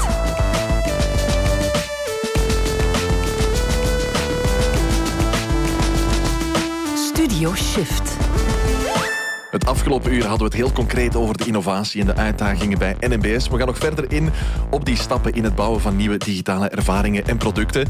Met twee fijne collega's van In The Pocket. Goedemorgen, Jochen van den Driessen. Goedemorgen. En een goedemorgen, Jonas de Geest. Hey, Jochen, wat doe jij bij In The Pocket? Ik ben een architect, vooral focus op web. En een heel grote voorliefde voor frontend development. Een grote voorliefde, dat is mooi gezegd. Ja, maar blijkbaar heet dat vandaag de dag design engineering. En dat is ook het onderwerp waar we het vandaag wat meer zullen over hebben. Ja, Jonas, wat doe jij allemaal? Ik ben product designer bij In The Pocket. Net zoals Jochen heb ik eigenlijk ook een beetje een voorgrond in frontend development. Dus ik heb een grote affiniteit met wat Jochen ook doet. Ja, en zoals Jochen het zei, we gaan het dus hebben inderdaad over de rol van design engineer. Ja, dat is eigenlijk een nieuwe term. Maar dat is een rol die al superlang bestaat. En die situeert zich nu wat op de intersectie tussen design en engineering. En daarvoor hebben we een gesprek gehad met Tris. Dat is een design engineer bij Clearleft. En ook met Jeremy Keith, dat is een van de co-founders bij Clearleft. Over wat een design engineer nu precies is. Sort of sits on opposite sides of the same coin. Design tends to deal with like the subjective and engineering with the objectives. It's sort of a bit like art versus maths or visual thinking versus like systems thinking. And I think we've all worked on websites or applications that have clearly been like designed by developers in the interest of time or budgets, and you only have to scroll through like Dribbble to see what happens when a developer isn't involved in the design process. So I think these two disciplines are symbiotic. They've got to work together, and collaboration there is the key to a solid foundation to anything that we're building. So I think there's a translation step that needs to happen between those two ways of thinking, the visual and the systems. And that's where the design engineer sits. Dus als ik mee ben, een design engineer die werkt op de intersectie van design en development. Ja, inderdaad, dat klopt. Dat is iemand die eigenlijk de brug tussen beiden faciliteert. Dus ja, veel mensen zouden kunnen denken van, dat is eigenlijk de klassieke front-end developer. Maar nu deze dagen is dat eigenlijk wel wat geëvolueerd. Front-end development is niet meer gelijk hoe dat was van vroeger. Het is veel complexer geworden. Met de introductie van frameworks, gelijk React, Vue. Dus je merkt dat er heel veel businesslogica, de zware businesslogica dat vroeger in backend zat, dat echt wel overgeheveld is naar frontend. Dus je merkt dat daar frontend developers meer en meer de aandacht leggen op die businesslogica, in plaats van op de core, te focussen op HTML en CSS, wat dat vroeger wel was. Ja, dat klopt. Vroeger was dat inderdaad HTML, CSS en dan een klein beetje JavaScript, maar doorheen de jaren, met de komst van frameworks, is er heel veel businesslogica in JavaScript geschreven. Dus er zijn ook heel veel backend developers die naar de frontend zijn geëvolueerd om daar ook die logica te schrijven. En die spreken eigenlijk vooral API's aan. Die hebben alle zaken die ze op backend toepassen ook op de frontend beginnen toepassen. Heel veel goede zaken, testing en dergelijke, die vroeger veel minder bestond. Maar we merken ook dat die focus resulteert in minder kennis van HTML en CSS. Of toch een mindere interesse erin. Maar dat is nog altijd een heel belangrijk stuk. Zeker naar accessibility, usability, interaction, animation. Er zijn wel heel wat zaken die belangrijk zijn. Dus ja, het is een beetje de evolutie van de oldschool slicer die in design aangeleverd kreeg en dat omzetten naar HTML en CSS. Dat is eigenlijk wat dat een design engineer nu geworden is. Ja, en Jeremy Keith, die herkende die evolutie dan wellicht ook wel, veronderstel ik. Ja, we hebben hem ook die vraag gesteld of dat hij dat herkende. Ja. I mean, absolutely. There's been a cultural shift in who is writing the actual code that gets shipped to end users, the front-end code. And yeah, where once the front-end felt more closely aligned with designers. You know, you might be a designer who also wrote CSS and did, definitely HTML, maybe a bit of JavaScript or at least jQuery. These days, it's more like when someone describes themselves as a front-end developer, it's more likely that they're writing in React or Vue, one of these frameworks, and probably their background has come from computer science or the world of software. And in some ways, this is an amazing testament to how far the web has evolved, that it is now treated as a software platform, the same way we would talk about building something on an operating system like Windows or Android or iOS. We talk about building something on the web, and they're kind of equal in how we'd approach. But culturally, I think there's some mindsets that have come with that computer science background that doesn't necessarily apply to the web. The web isn't like installing a piece of software, right? The web is this just-in-time place. The way that the web is layered with HTML, CSS, and JavaScript is kind of unique and isn't like other software platforms. And so treating the web like it's just another software platform is great from some things, like, now we're doing more testing on the web. That's great. We've learned that from the world of software. We've learned that from the world of computer science. Great. But yeah, we've lost what is it makes the web, and almost trying to imitate these other platforms instead of trying to let the web shine as what it is. So yes, definitely then over time, it felt like the gap between a designer, even a designer who does HTML and CSS and maybe a bit of JavaScript, and the people actually writing the code that gets shipped, that gap turned into quite a big gulf, right? Of like, there's a big distance now between the person doing the design and the person shipping the final code.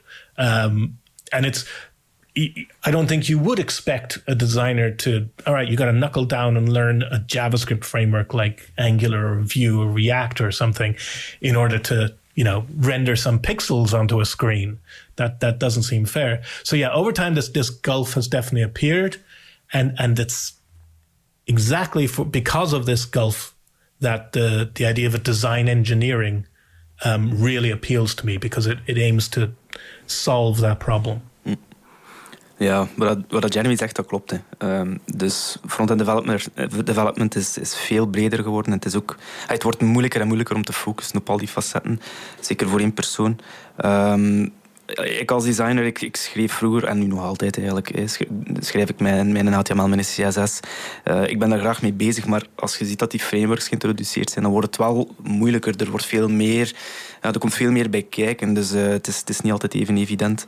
En ook omgekeerd, in een front-end developer, ook naast die een business logica en dat system thinking, dat hij zich ook verdiept in animaties en in-depth CSS-kennis heeft. Dat wordt wel om den duur veel gevraagd van één persoon.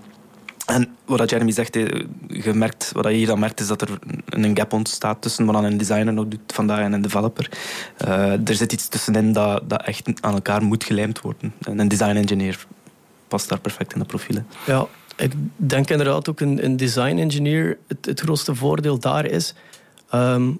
mijn vrouw bijvoorbeeld, die doet grafische vormgeving voor print. Dat is altijd een vast medium. Dus een A4 of een A3 maar web als medium, dat is iets, dat kan op alle devices, op eender welke locatie. Dus er komt er wel heel wat complexiteit bij.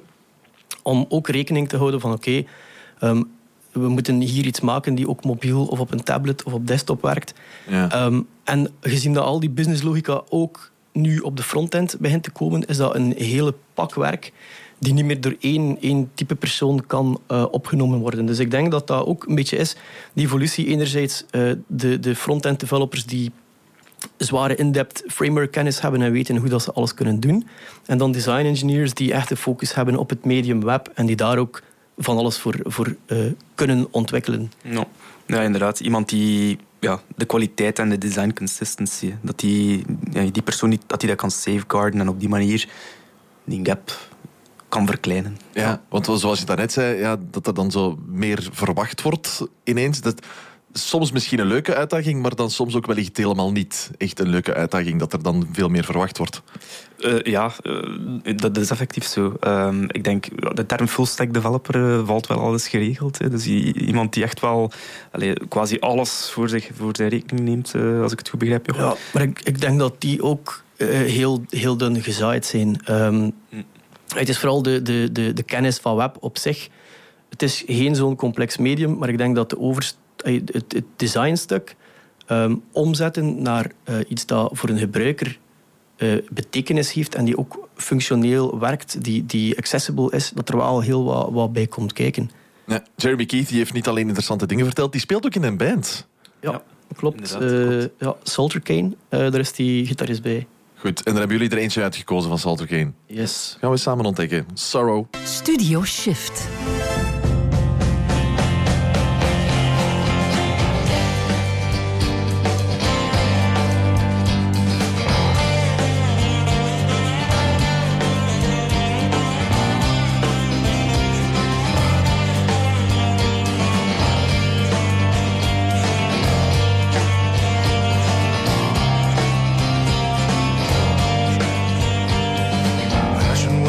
Firstborn child, I raised her pure, I raised the wild, took her where no child should ever go. She burned the bridge, cut the trees, ripped each root out on her knees. Every single door was left wide open, and all the people of the town tried to keep passion down, said that I should keep her locked and bound. And I never heard it when she fell, just found her shoes next to the well. My passion sleeping cold, deep underground. Blow and blow, you will never blow away my sorrow. My second child I called her love, and I thanked the Lord and stars above that I'd received a heart full overflowing. I built a house of wood and stone, myself, my wife and child at home, happy just smiling at the walls. But late one night upon the road, I could not find my way back home, and I stepped into a cold and darkened doorway. And I took a drink, maybe 4, took another 5 or more, and thought I heard passion calling for me. For 7 days and nights alone inside that gutter deep I crawled, till I found that house on that ground. But when I got up close, I saw love did not live there anymore, and no one knows where love can be found.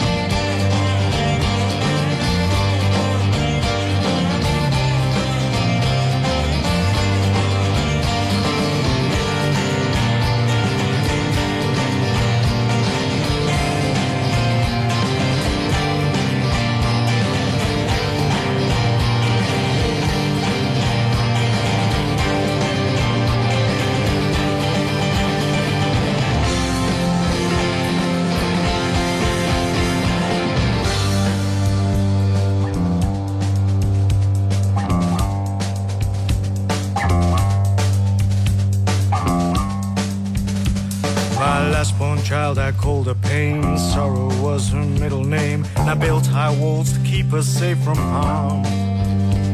But late at night I climb the walls, and there's this gap through which I crawl, and I can see how strong my sorrow grows. So blow and blow, but you will never blow away my sorrow. Blow and blow, but you will never blow away my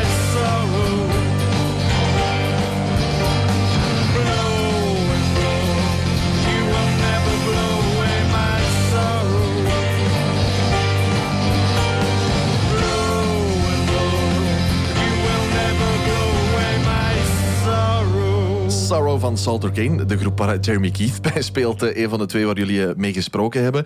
We zijn begonnen over die intersectie, maar dan hebben we het eigenlijk nog niet gehad over wat een design engineer dan doet. Dat klopt. We zijn vooral een beetje aan de oppervlakte gebleven, maar we hebben ook gevraagd aan Tris wat dat zijn job precies inhoudt.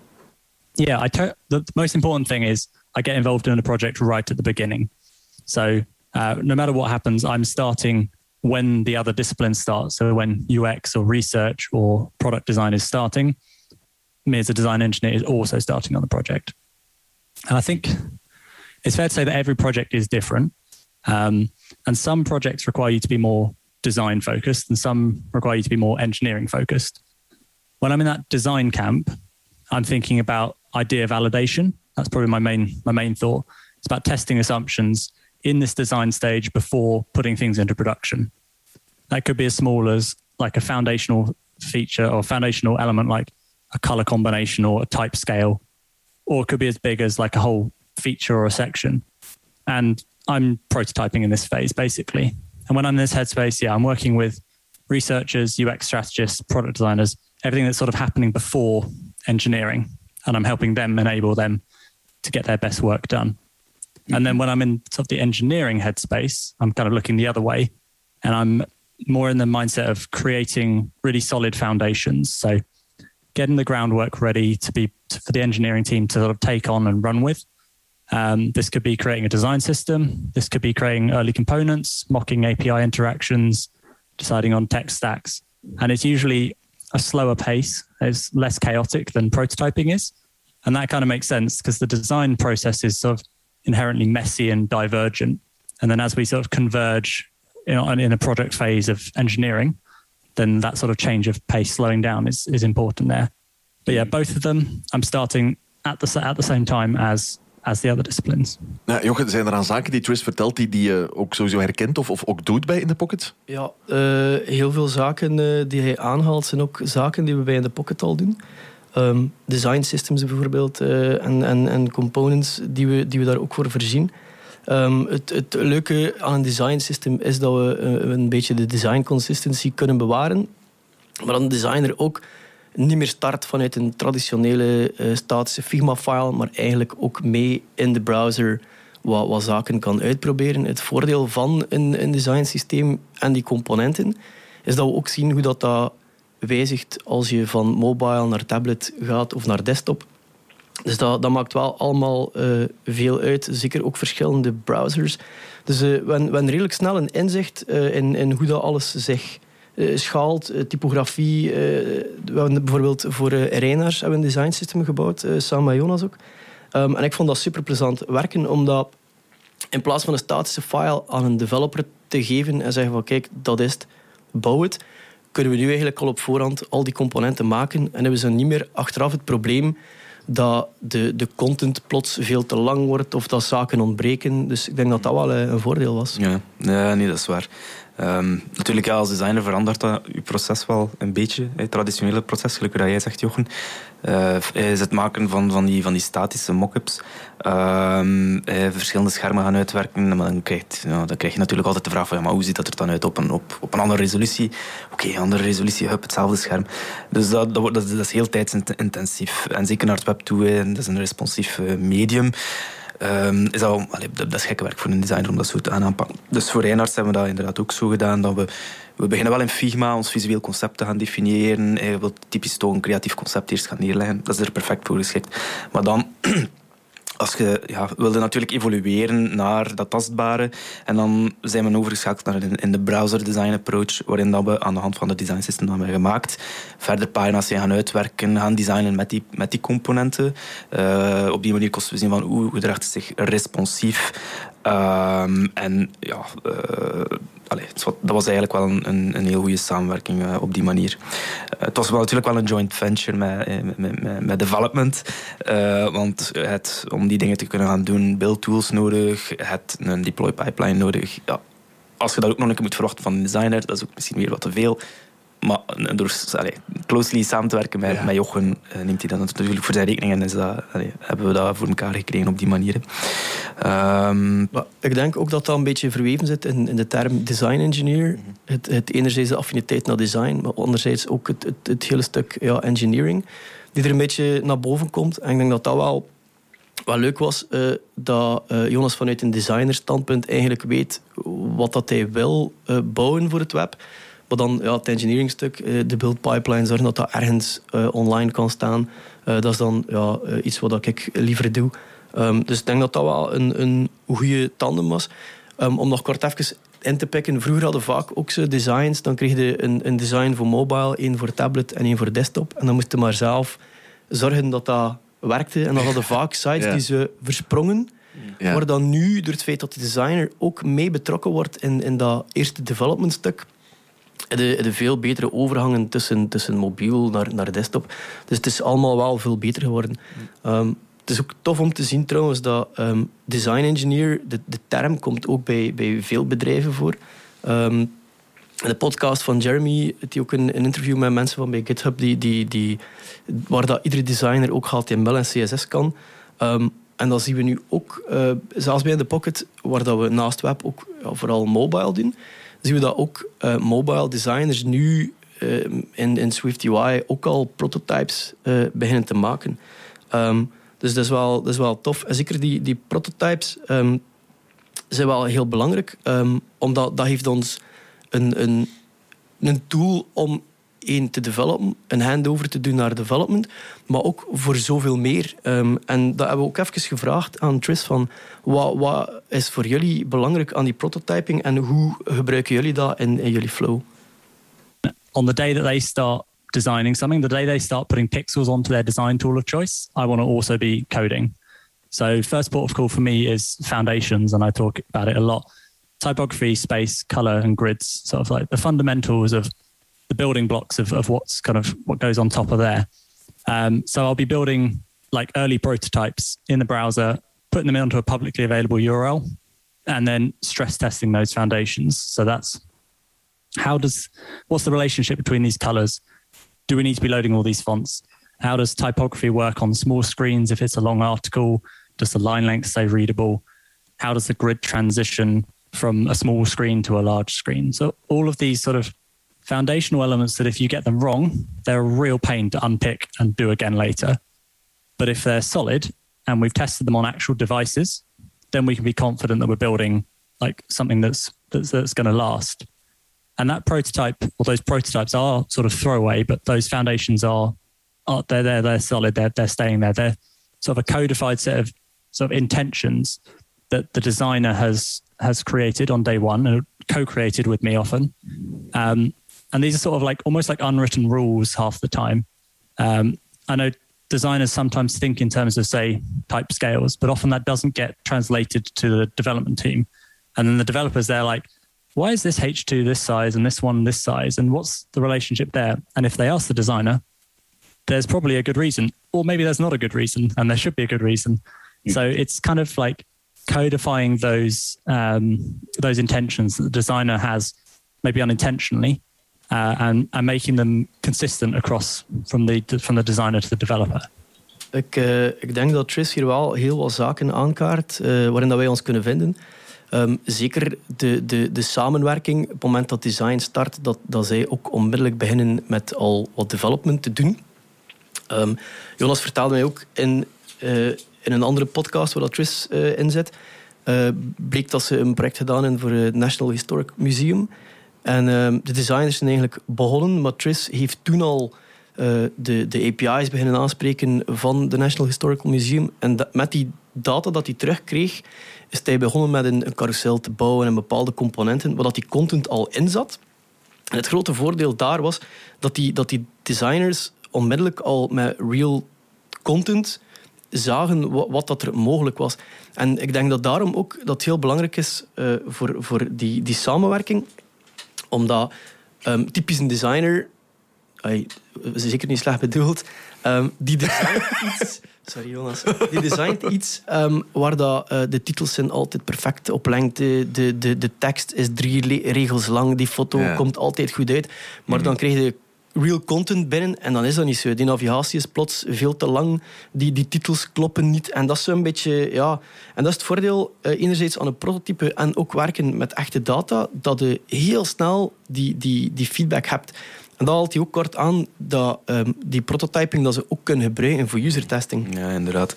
Ja, dat is wat wij eigenlijk ook wel durven doen. Uiteindelijk, het prototype dat wij maken wordt gedemoed naar onze klanten toe. Het voordeel daarvan is stakeholders kunnen dat al een keer testen op hun iPhone, op hun iPad. Dat staat op een publieke URL, dus je kunt dat gaan bezoeken, je kunt dat gaan testen. Misschien wat Tris vertelt is, bij mij is dat prototype voor de vuilbak. Wij proberen dat toch nog altijd iets meer mee aan te vangen. In onze ogen is dat niets voor in de vuilbak. Kan echt ook wel gebruikt worden als technische handover naar development toe. Je werkt met die componenten. Dan kun je het evengoed ook samen met een developer overlopen en gaan zeggen van kijk, deze pagina hebben we met die componenten opgebouwd. Dat kun je daar gaan vinden. De developer kan die component bij wijze van spreken gewoon maar copy-pasten of overnemen en gaan integreren in zijn project. En dan wordt het echt wel heel waardevol. Dan wordt het echt wel een heel goede samenwerking op die manier. Ja. En ik denk ook, zeker na user testing, is dat een heel groot voordeel. Dat is niet meer wat designs moet tonen en dan, het kan niet in bepaalde browsers. Of de klant weet ook niet hoe zal dit er dan uiteindelijk als eindproduct uitzien. Ja, dus ook even die vraag aan Tris, hoe ze dat doen bij Clearleft. Get something that's quickly available onto a publicly available URL, because it's impossible to get buy-in from stakeholders. If you're like, come see this prototype, like gather around my screen, you need to like be able to send them a URL and allow them to test it on their actual device. Get the CEO to open it up on his iPad, for example. So yeah, and that runs through from testing sort of those design foundations, but also like user testing sessions that we would do on coded prototypes. Because I found that with Figma ones, you just spend half the user testing session getting the participant to scale the design to the right size. It gets grainy and pixelated, or it's too small, and you're looking at it from like an external view, like, oh, they're seeing an awful version of our site. It's true. Like, heaven forbid that they turn up with a mobile phone or have an accessibility need. Like, and yeah, we worked with a financial institution or organization recently, and we were working on their invoicing journey. And it was all about like customer data, adding your own financial data and playing with it and seeing the results. And their internal team were testing almost everything in Figma. And so you end up with this really like linear journey between like what the designer thinks the flow should be, rather than actually what the customer thinks the user flow should be. So you end up skewing your research insights. And you also can't even test the UI patterns that you're trying to test if you're saying like, type into this input, and you can't type on Figma, you're just clicking. So the insights we've got back from those, and I've spoken to countless researchers that we've worked with, internal and external, is that if you can just get through that niggly rubbish time with Figma and you can use a coded prototype, then the insights you're going to get back are way better. Yes, het is ook grappig in dat stukje hoor je ons designlead eventjes sterven terwijl hij aan het hoesten is. Maar het belangrijkste dat hij wel aanhaalt is de content-driven design en development. Dat is wel leuk.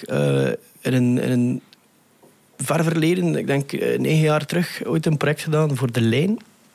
En daar zijn we eigenlijk gestart met het product te bouwen zonder design. Wat dat heel atypisch was. Maar we zijn gestart vanuit wat is het functionele dat we nodig hebben. En we zijn eigenlijk om de 2 weken gaan user testen met een doelgroep. En daaruit hebben we superveel feedback verzameld. Er was bijvoorbeeld iemand die de hele rit copy-paste en in Word plakte om af te drukken. Dat was iets heel vreemds.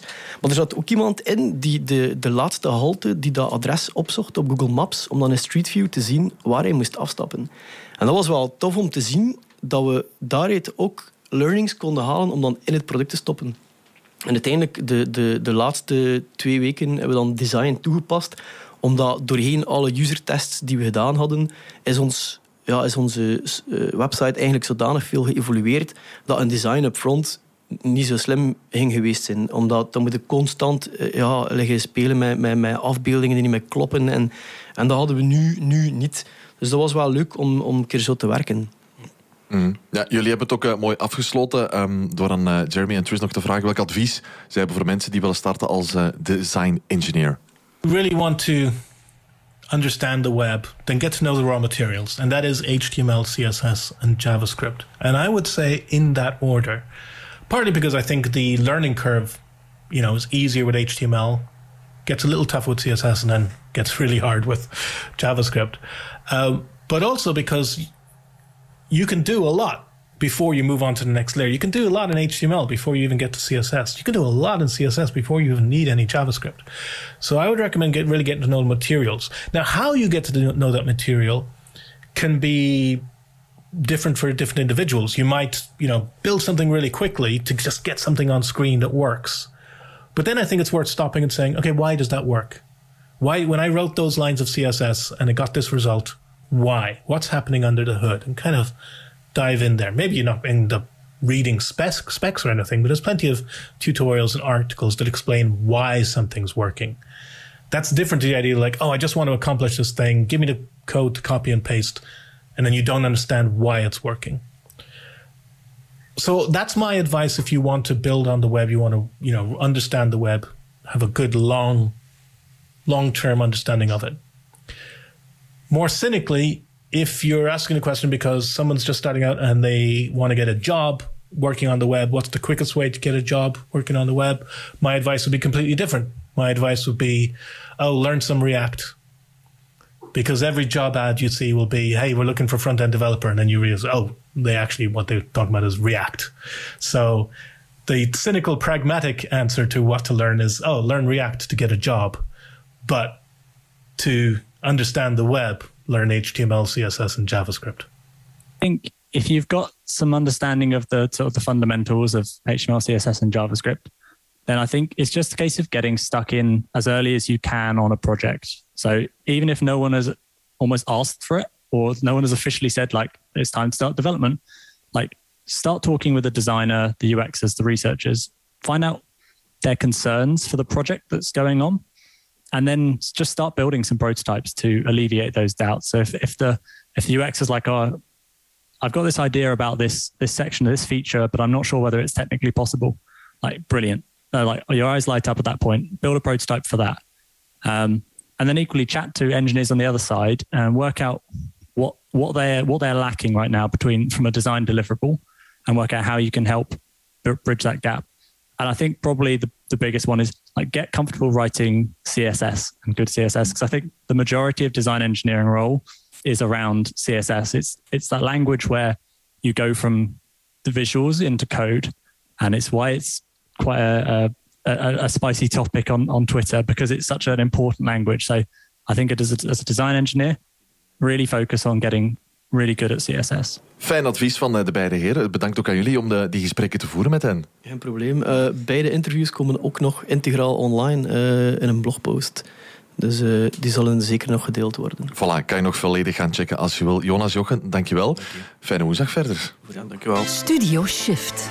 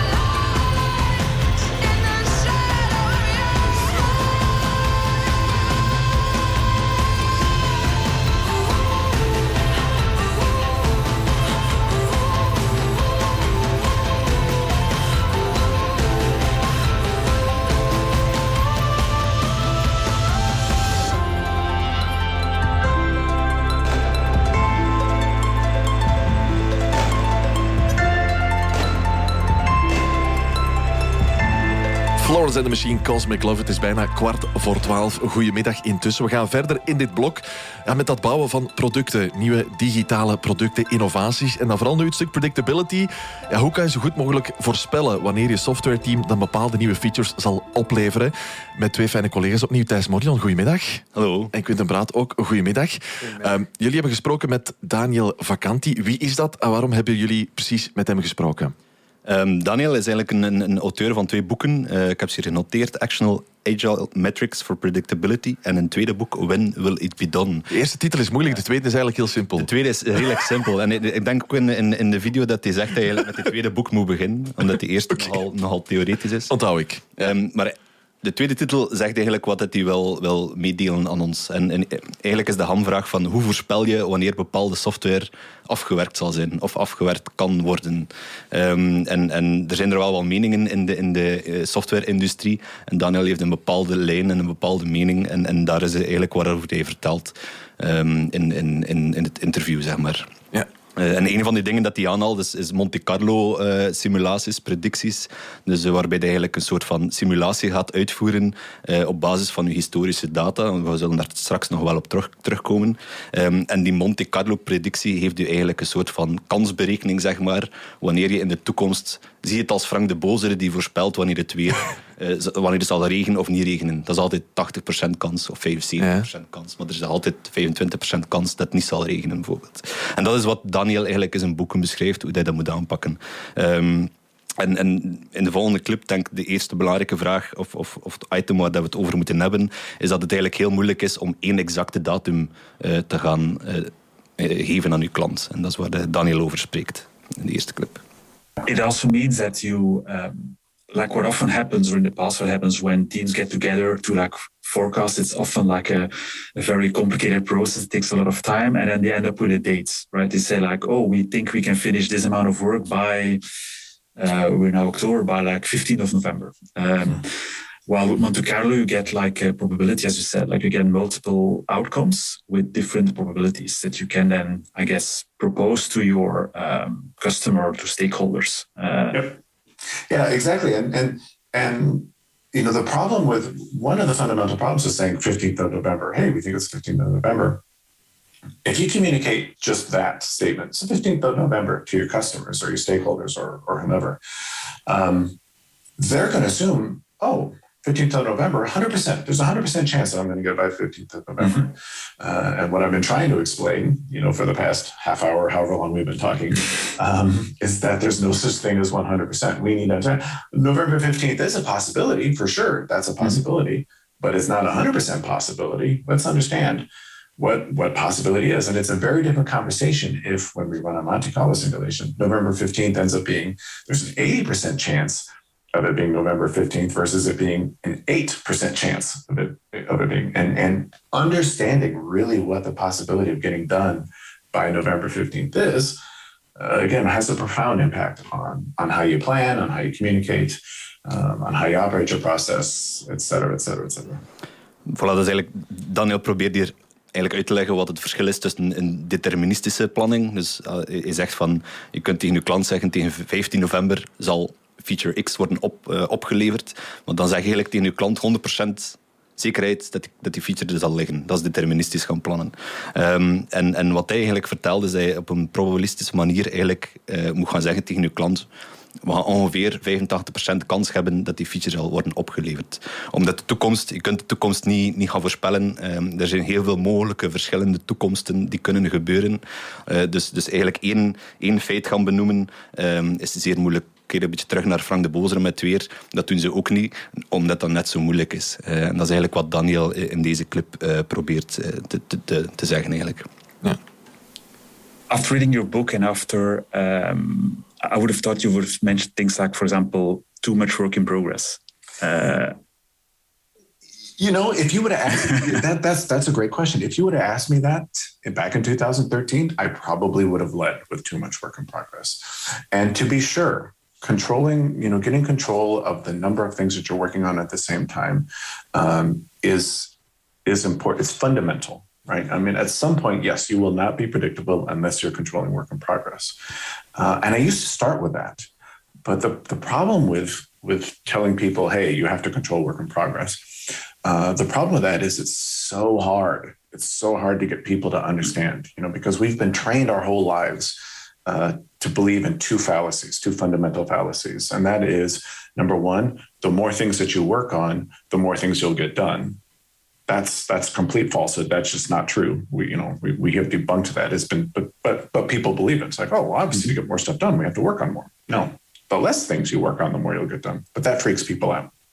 And then number two, to get something done faster, you have to start it sooner, right? And that's a complete falsehood as well.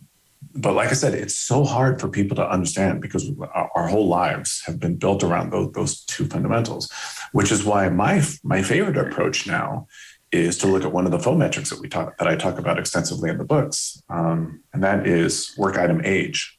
If you're paying attention to the age of items that are flowing through your process, that gives you a much better understanding of the state or health or performance, of your process. And you kind of back into understanding control and work in progress, because if things are aging too long, well, what are the two best things that we can do to get things to not age? Well, number one, finish them, right? If they're finished, they're not aging anymore. But more importantly, so much more importantly than finishing them is don't start them, right? And that's kind of how you back into controlling work in progress. That's my favorite approach now. Again, if we get back together in 10 years, maybe that will change as well. I don't know. Nee, je moet dus als team echt ook werken aan die voorspelbaarheid, wat me helemaal niet makkelijk lijkt.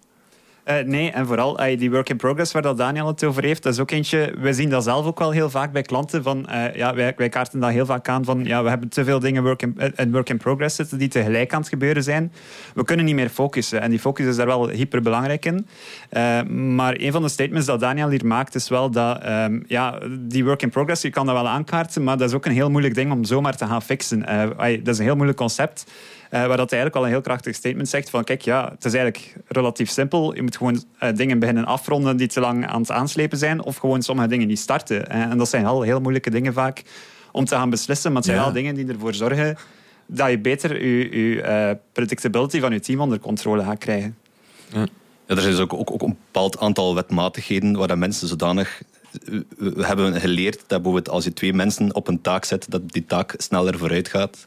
En mensen zeggen dat oké, laten we gewoon het team upstaffen en meer volk op het werk zetten. Maar eigenlijk in de theorie zie je dat niet klopt. Ja. En zo'n wetmatigheden moeten we zo proberen te veranderen bij de mensen. Zodat ze eigenlijk wel mee zijn in dit ganse verhaal. En een belangrijke om als team te hebben is dat je bepaalde metrieken bijhoudt rond die voorspelbaarheid, om eigenlijk te zien van hoe lang duren items, hoe lang zitten zij in de pipeline, waar liggen de outliers, dus items die heel lang duren, waarom duurt dat zo lang? En eigenlijk door die vragen te stellen kun je als team voorspelbaarder worden. Het gaat nooit helemaal 100% zijn, dat bestaat niet, maar je kunt wel voorspelbaarder gaan worden. En in de volgende clip iets dat heel belangrijk is als je begint aan forecasting te doen met Monte Carlo, is het eigenlijk belangrijk dat je niet 1 keer de forecast doet aan het begin van het project, dat zegt van oké, dat zijn de gegevens en we gaan er niet meer van afwijken. Klinkt logisch, maar is wel echt een reële valkuil inderdaad. Ja, het is een reële valkuil, omdat de context in software development verandert elke dag. Er kunnen nieuwe dingen opduiken dat we nog niet voorspeld hadden of niet kunnen zien aankomen. Er kan iemand ziek vallen, waardoor dat werk blijft liggen. Dus je voorspelling verandert gewoon continu. Dus eigenlijk moet je elke dag die Monte Carlo simulatie gaan opnieuw doen, zodanig dat je continu kunt bijsturen met de metrieken dat je ook hopelijk in dashboards hebt zitten. Ja. Ja, en daar gaat Daniel ook wat dieper op in. How much in the future do you have Monte Carlo simulations seen work well? Like for how much time in future, like forecasts? Yeah, classic consultant answer. I'll tell you, it depends. That's very, very contextually specific. There's nothing to say that you can't run Monte Carlo simulations several months, even several years out into the future. For me, that's maybe the wrong question to ask, because, and this is something that I get into a lot in the When Will It Be Done book, is while we can use Monte Carlo simulation to forecast, an arbitrary length of time into the future, What's more important, I think, is to use Monte Carlo simulation as a tool for what I call continuous forecasting. And that's that concept of, okay, yes, we can, at the beginning of a project, we can run a Monte Carlo simulation and say, yeah, we can come up with November 15th as an 80% chance of finishing by November 15th. Okay, well, that's what it looks like on October 1st. But now we run the project for a couple of weeks and we're gathering the data like we're talking about. And as we gather that data, maybe the data suggests that, hey, this project's not going the way that we think it should be, or maybe it's going better than we think. But we should at least consider constantly taking the new data that we're getting as we run the project and constantly rerun that Monte Carlo simulation, because that November 15th date may change based on our understanding, based on our risk profile, based on changing business environment, whatever it is. And for me, that's probably the more productive way to think about forecasting. Not necessarily how far in the future we can go. We can go in the future as far as we want. It's more about how do we take action and how do we change, as we get more information. Yeah. No, exactly. I think, as you said before, there's lots of uncertainty. So the team can also change. There can be lots of things that change while working on a product. So indeed, I think it makes sense to indeed continuously forecast and to adjust if you get new information or if things change. Yeah. Because if that November 15th date, if that has gone from an 80% chance of being successful to, say, a 30% chance of being successful, that should at least warrant a conversation about what has changed, and can we recover? Do we need to change the date? Do we need to change scope? Do we need to whatever? Then that's when all the classic project management conversations come into play. But at least hopefully Monte Carlo simulation is going to give you that signal much earlier. So much earlier, rather than like on November 14th, the team goes up and says, oh yeah, by the way, we're going to be late. That's exactly too late to do anything. Dus vooral echt on the go blijven kijken hoe het zit bij schaven. En eigenlijk, het is niet de bedoeling om echt een bepaalde deadline te gaan zetten. Nee, het is eigenlijk vooral een methode om een conversatie te gaan starten met de klant, met die stakeholders, om te gaan zien van wanneer zou dit kunnen landen en waar moeten we gaan bijsturen. Wat je daar heel hard in herkent, is vooral het iteratieve van softwareontwikkeling. Alles verandert continu. Maar dan zou het ook een complete illusie zijn om je planning van in het begin vast te zetten en dan de illusie te hebben dat die niet verandert.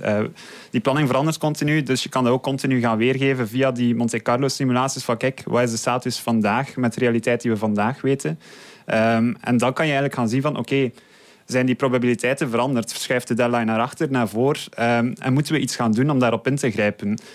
Wat je dan exact doet om in te grijpen, kan je nog altijd gaan zien. Maar op zijn minst weet je al op voorhand van oké, we moeten gaan ingrijpen of we gaan misschien zelf vroeger klaar zijn, wat ook kan gebeuren. Maar dat is gewoon eigen aan software. Al dat onvoorspelbare dat gebeurt. Eigenlijk is dit vooral een manier om dat vooral te gaan weergeven aan een klant. Omdat dat ook gewoon een heel moeilijk begrijpbaar concept is. Het is heel moeilijk om te gaan zeggen bij een deadline van kijk, dit is de deadline vandaag en volgende week komen we af van er wordt gewoon een nieuwe deadline gezet. Voor ons lijkt dat vaak heel logisch vanuit development perspectief. Maar voor een klant is dat gewoon verschrikkelijk. Hè. Die willen dat niet horen. Maar vandaar, als je die conversatie vroeg genoeg kunt beginnen over er zit echt wel een kans aan dat we dit niet halen. Bijvoorbeeld doordat we moeten samenwerken met andere partners. Want heel vaak is dat gewoon veel groter dan enkel wij die erop aan het werken zijn. En dan loopt er gewoon van alles mis. Of zijn er dingen die je niet verwacht. En dan moet je daar kunnen op gaan inspelen. En dit is gewoon een tool waarmee dat je dat kan gaan doen. Ja, je kunt het ook eigenlijk omgekeerd gaan gebruiken. Dus je kunt eigenlijk je Monte Carlo simulatie gaan doen. En dan gaan kijken, oké, wanneer zou je graag hebben dat het afgewerkt wordt. En de Monte Carlo simulatie gaan gebruiken om bijvoorbeeld je scope te gaan verkleinen. Ja. Om te zorgen dat je de deadline haalt. Of om te kijken, oké, stel je wel die scope wilt gaan halen. Hoeveel budget zullen we nodig hebben volgens de Monte Carlo simulatie? En dan eigenlijk kun je die parameters je kunt daarover gaan spreken aan de hand van wat we daar eigenlijk uitkregen. Ja, er is nog een laatste stukje met Daniel over storypoints. Ja, dat is wel de kick-in. Jullie beginnen alle twee direct ook echt te lachen. Ja, dat is eentje dat inderdaad voor heel veel developers zijn heel vertrouwd met het concept storypoints. We gebruiken die ook heel vaak. Maar toen dat we aan Daniel vroegen wat zijn eigenlijk de grootste fouten die je kunt maken bij predictable zijn als team, kwam daar toch dit uit. Oké, ben heel benieuwd. What is the biggest mistake you see teams making when it comes to being predictable? Or mistake, or things they don't do well and they end up not being predictable? wow, so many things flooded into my mind there. The two things that immediately came to mind, well, actually, there were three things.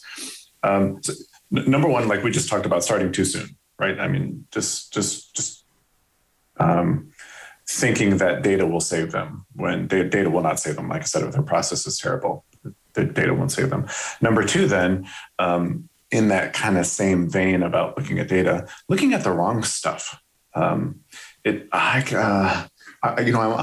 on record as saying this, and I will say it probably until I'm blue in the face. But Story Points has ruined the Agile industry. Just absolutely has. And for whatever reason, so many people have been taught Story Points and that Story Points are a good thing. When Story Points, from a predictability perspective, I just want to say before you start getting hate mail, from a predictability perspective, Story Points are awful. They're just terrible. So that's number two, looking at the wrong stuff.